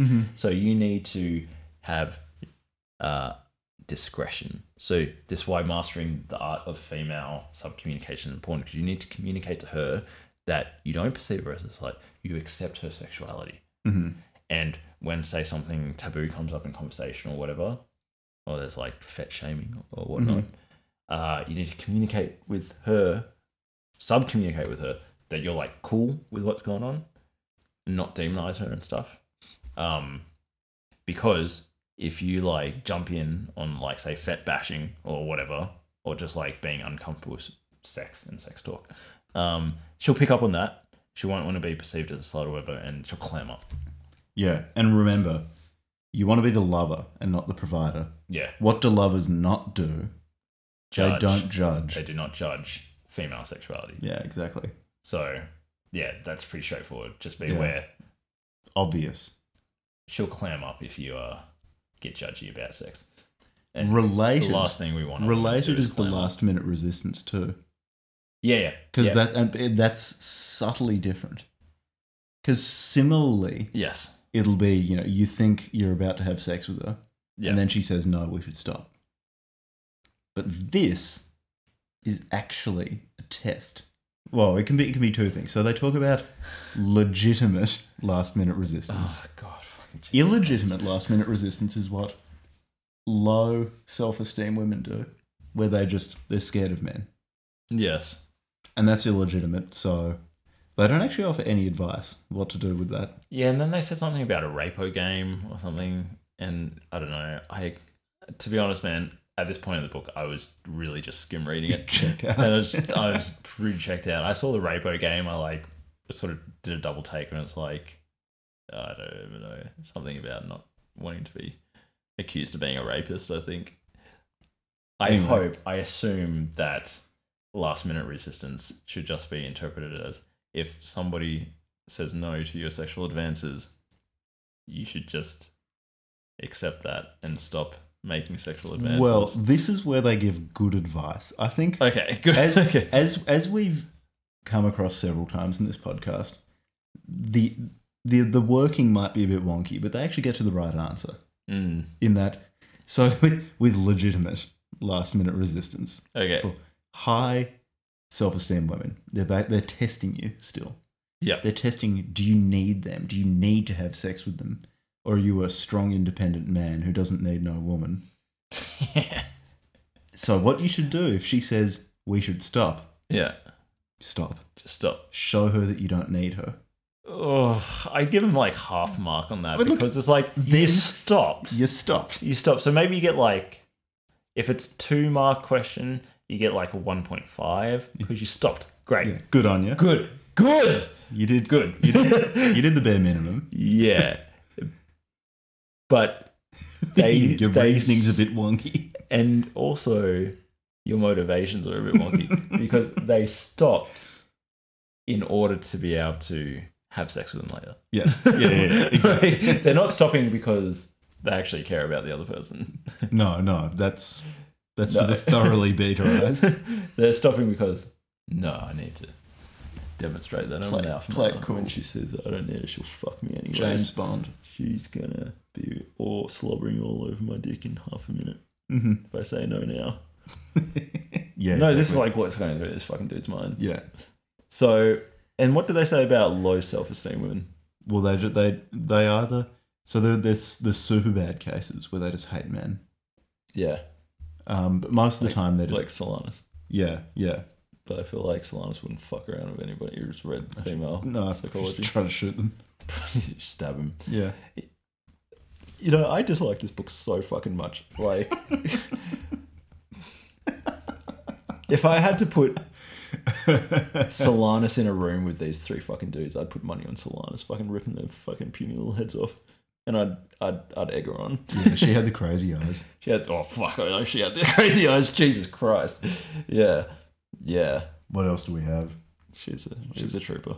Female manipulation.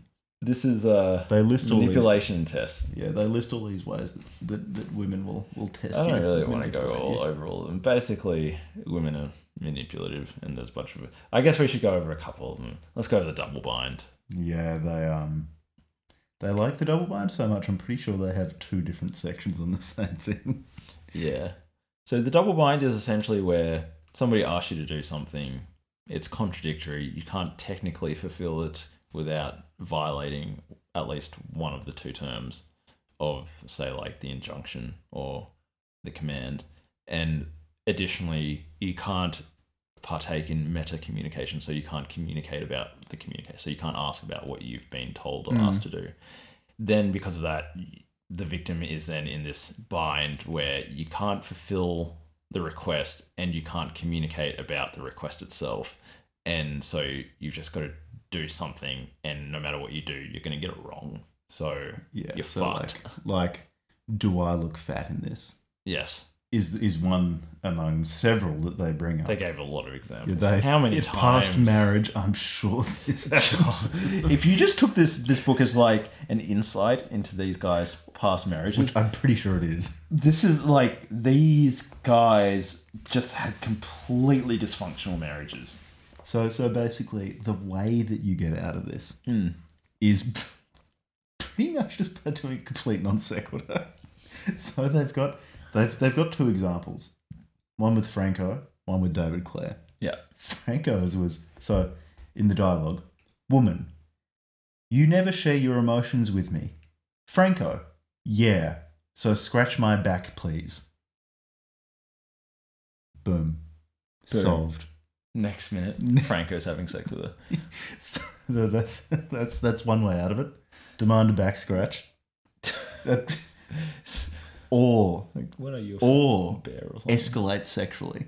Or is the other way, because the woman just forgets about what she was angry about because you're having sex now. Woman, does this dress make me look fat? David Clare, yeah, a big fat butt. That's what I like. Gonna get me some big fat butt. In brackets, pets her butt. There you go. There you go. There you go. What we were talking about earlier about how this is just a manual to sabotage your relationships. Yeah. They're talking about the bait and switch, which is where a woman or a female offers something. Jack's getting really short on this one. I'm tired and I didn't like the book. She offers the male something. Say, interest in one of your hobbies. As a person who loves you might do. There's such a good section on the book. It's so fucking good. But then, as soon as she gets what she wants, like marriage or a child, she takes it away. And so a good example of this would be a low sex drive woman who knows that you want to have sex and will have sex with you until you put a ring on it. And then she knows that she's locked you down. So she starts withdrawing the sex. Yeah. And so really she's done the bait and switch. She's like, I know you like sex and I need you to pay for my child support. So I'll give it to you until we're married. Yeah. Then we're done. There's that. But then there was this other one. So in the section on detecting the bait and switch. So good. Such a good section. It's this was probably my favourite part of the book. Yeah. So women know that men like hobbies. Women know that men like things that men are interested in. Huh. If a man is interested in something, that's a sure sign that he likes it. And women have picked up on this. So if she's never been interested in your hobby before, but suddenly she's obsessed with it or interested, it's got to set off some alarm bells. It's not because she's interested in you and what you're interested in. No. This is a manipulation tactic. Yes. So a nice concrete example. They've got the example of how you stop women from getting into your hobbies. So you take her out and engage her in your hobby. Yeah. So say surfing. Yeah. You take her out and you make sure it's on a rainy day or it's cold. Shitty conditions. Or it's rough really conditions. Troughy. Not nice. Take her out. 7-foot wave. Full of sharks. Over coral. Take her out to the pipeline. Super fucking big waves. So it's tiny, babe. Yeah, so you got to be careful. It can't be too obvious. Can't be in a typhoon or something. Something obvious. Severe weather warning coming in. Babe, I don't know if this is safe. No, that's right, babe. I love it like this. I fucking love it, babe. Well, yeah, gnarly. This is when it's best. Yeah, so you make it so that it's plausible that this is actually what your hobby's like and that it's actually really unpleasant. And you need plausible deniability. And you need to make sure that she sees you loving it. And she'll be doing it and she'll be trying to like it because she's into you and she's trying to share with the person she's interested in something that they're interested in, which is actually not uncommon for humans to do. To, try out new activities if they like the person. Yeah. It's I would like regard that as actually quite a normal thing to do. And even somebody's investing time and putting themselves not out even there. Normal, but quite nice. Quite nice. Like, oh yeah, this person hasn't done this thing before.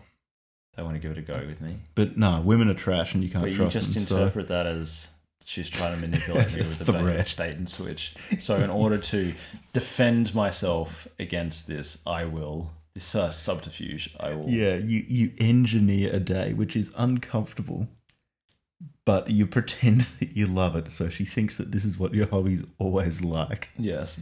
And then you need to make sure the discomfort is not something that she can blame on you. Yes, because remember, women will try to externalize the responsibility for their emotional states on their external environment, especially men. So you need to not give her a reason to some 4D chess shit. You need to go out, choppy weather. You don't control the weather, do you, Jack? No. I don't know. I don't fucking control La Nina. I chose the day I went out to take you on, this surfing trip or whatever. Yeah, so how many layers deep do you have to get, like, the computational complexity that she needs to perform to, like, pin it on you? You need to think, like, okay, well, we had to go out on this day because I'm working the rest of the week, and I don't know, like, we had to go to this particular beach because all the other beaches had shark warnings or something. Like how they've got, or you can just keep agreeing to take her and never doing it. Do it. Just keep flaking. This is just how to be a prick. How to be a 5-year-old. How to be an asshole to your girlfriend.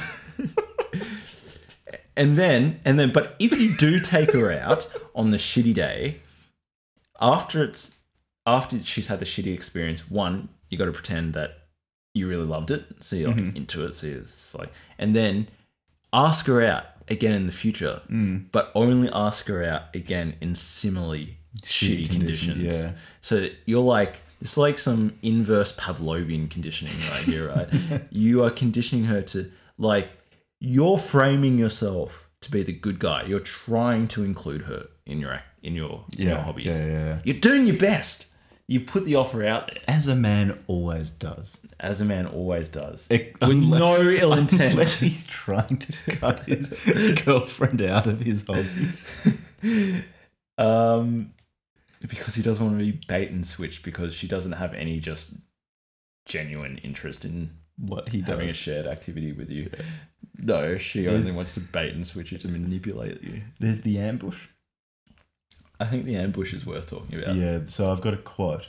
So basically, a man is working really hard to provide for his woman, maybe even child.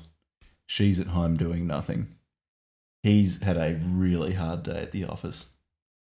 He's coming home, opens the front door, and, quote, "There is a top-level predator in his house, a female of the species Homo sapiens, lurking in ambush near the door." And this is when they repeatedly say, "Oh, we're not making any judgments of women." When you read things like this, you think, "Oh, you had a really bad divorce, didn't you?" Yeah. You don't like women much.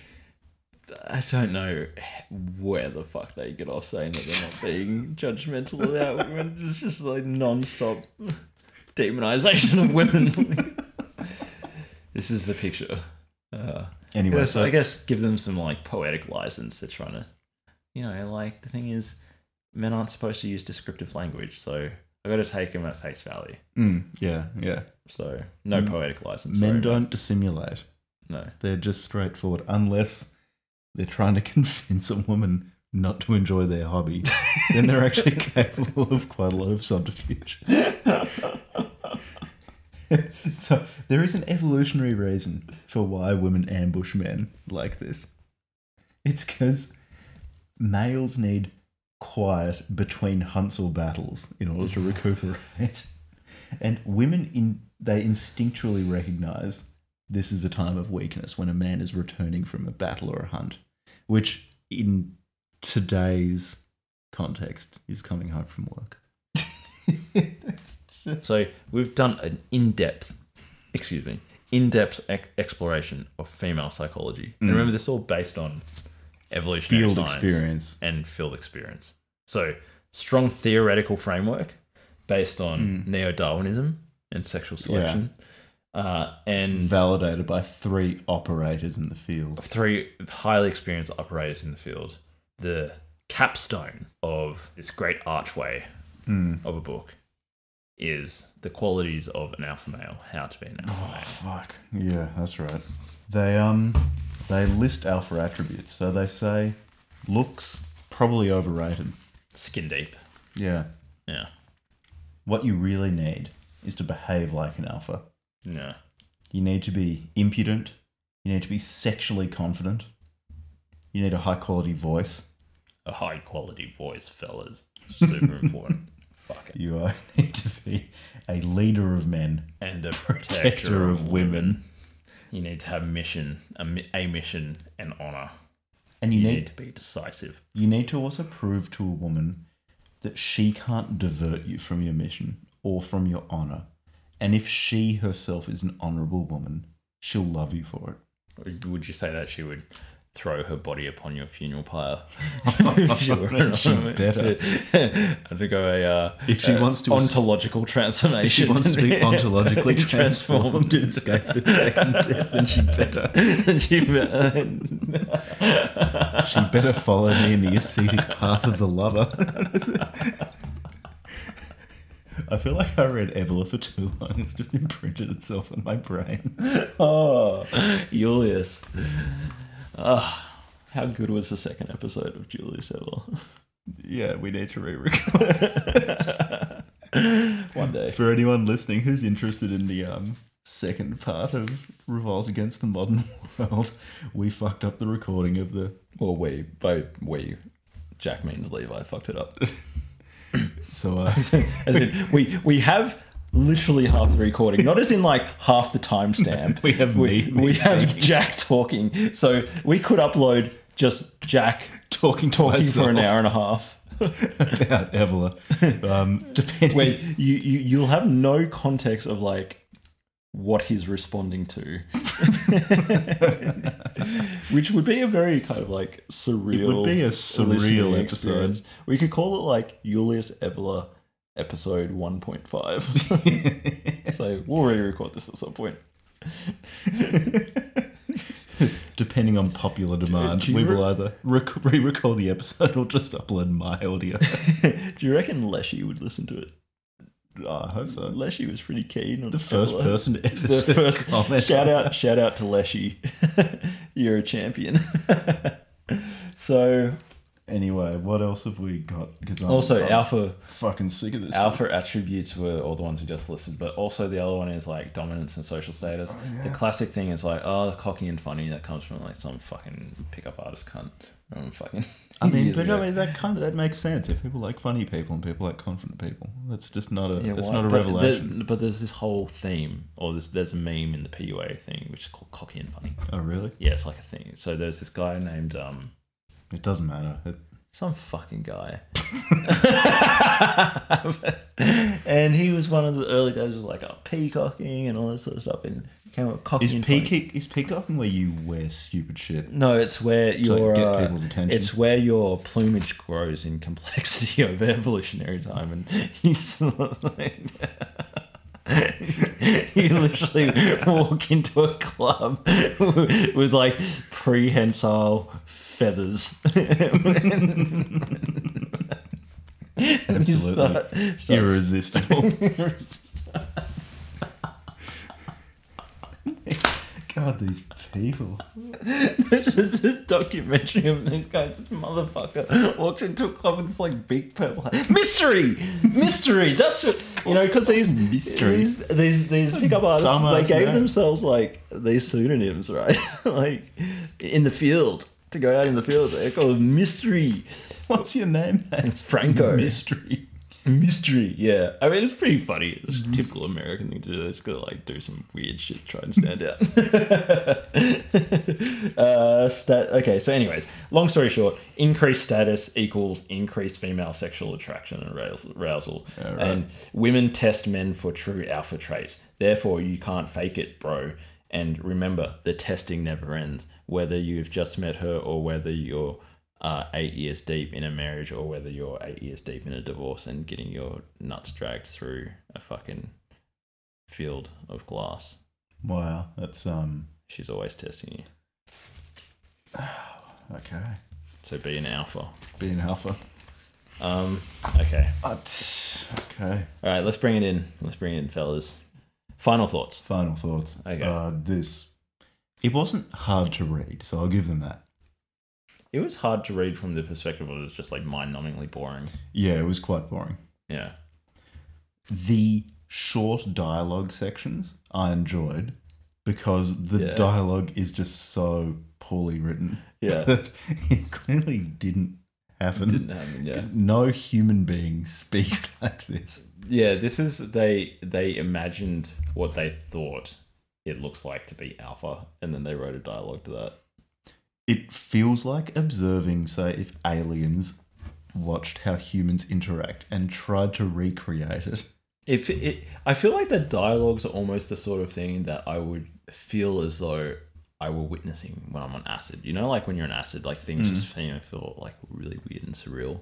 Mm-hmm. So you like might listen to a dialogue and it's just like things just like disjointed and stuff. That's what their writing is like. Yeah. Except it's not nearly as entertaining as being on acid. No, but that was one of the highlights of the book. Yeah. Franco telling a woman at a train station about being James Bond or going to war or and something then like sleeping that. with her. Yeah. Yeah. What other positive aspects were there of this book? Because I feel like we've spent this whole episode just shitting on it. So yeah, we weren't very generous with this one. Maybe, like, I'm not going to be generous if there's not much. I feel like we started out the podcast trying to be more like open-minded. Like if you listen to Bronze Age, we try to explain his point of view without ripping into him too much. This episode, we just fucking jumped straight into it. Man. I don't know. I just got sick of this book. Yeah, I had no affection. It doesn't. These dudes. There are other books talking about objectionable things have redeeming qualities that allow me to push through them. Yeah. Well, you like the little snippets of dialogue, right? Yeah, but that's not enough to get you through 200 pages. No. I would say there's, in my estimation, there's nothing redeemable about this book. It's not even...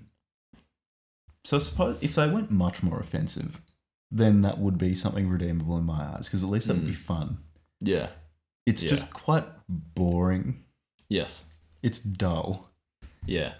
So Vague Smile was just full of the most vile shit. But it was really so vile that has a quality of its own. So if we do like another Red Pill PUA vibe or MGTOW like book, we really need to find one that's much more extreme. Really revolting. Yeah. Like, maybe we should read Elliot Rodger's manifesto or something. Right, he wrote a manifesto, yeah? Yeah. Hey, what about the Columbine kids? They wrote a manifesto. Did they? Yeah. Anyways, look, these guys suck. It's this uncomfortable middle ground where it's far from something I agree with, but it's not. It doesn't bring anything particularly exciting to the table. It's just dull and kind of pathetic.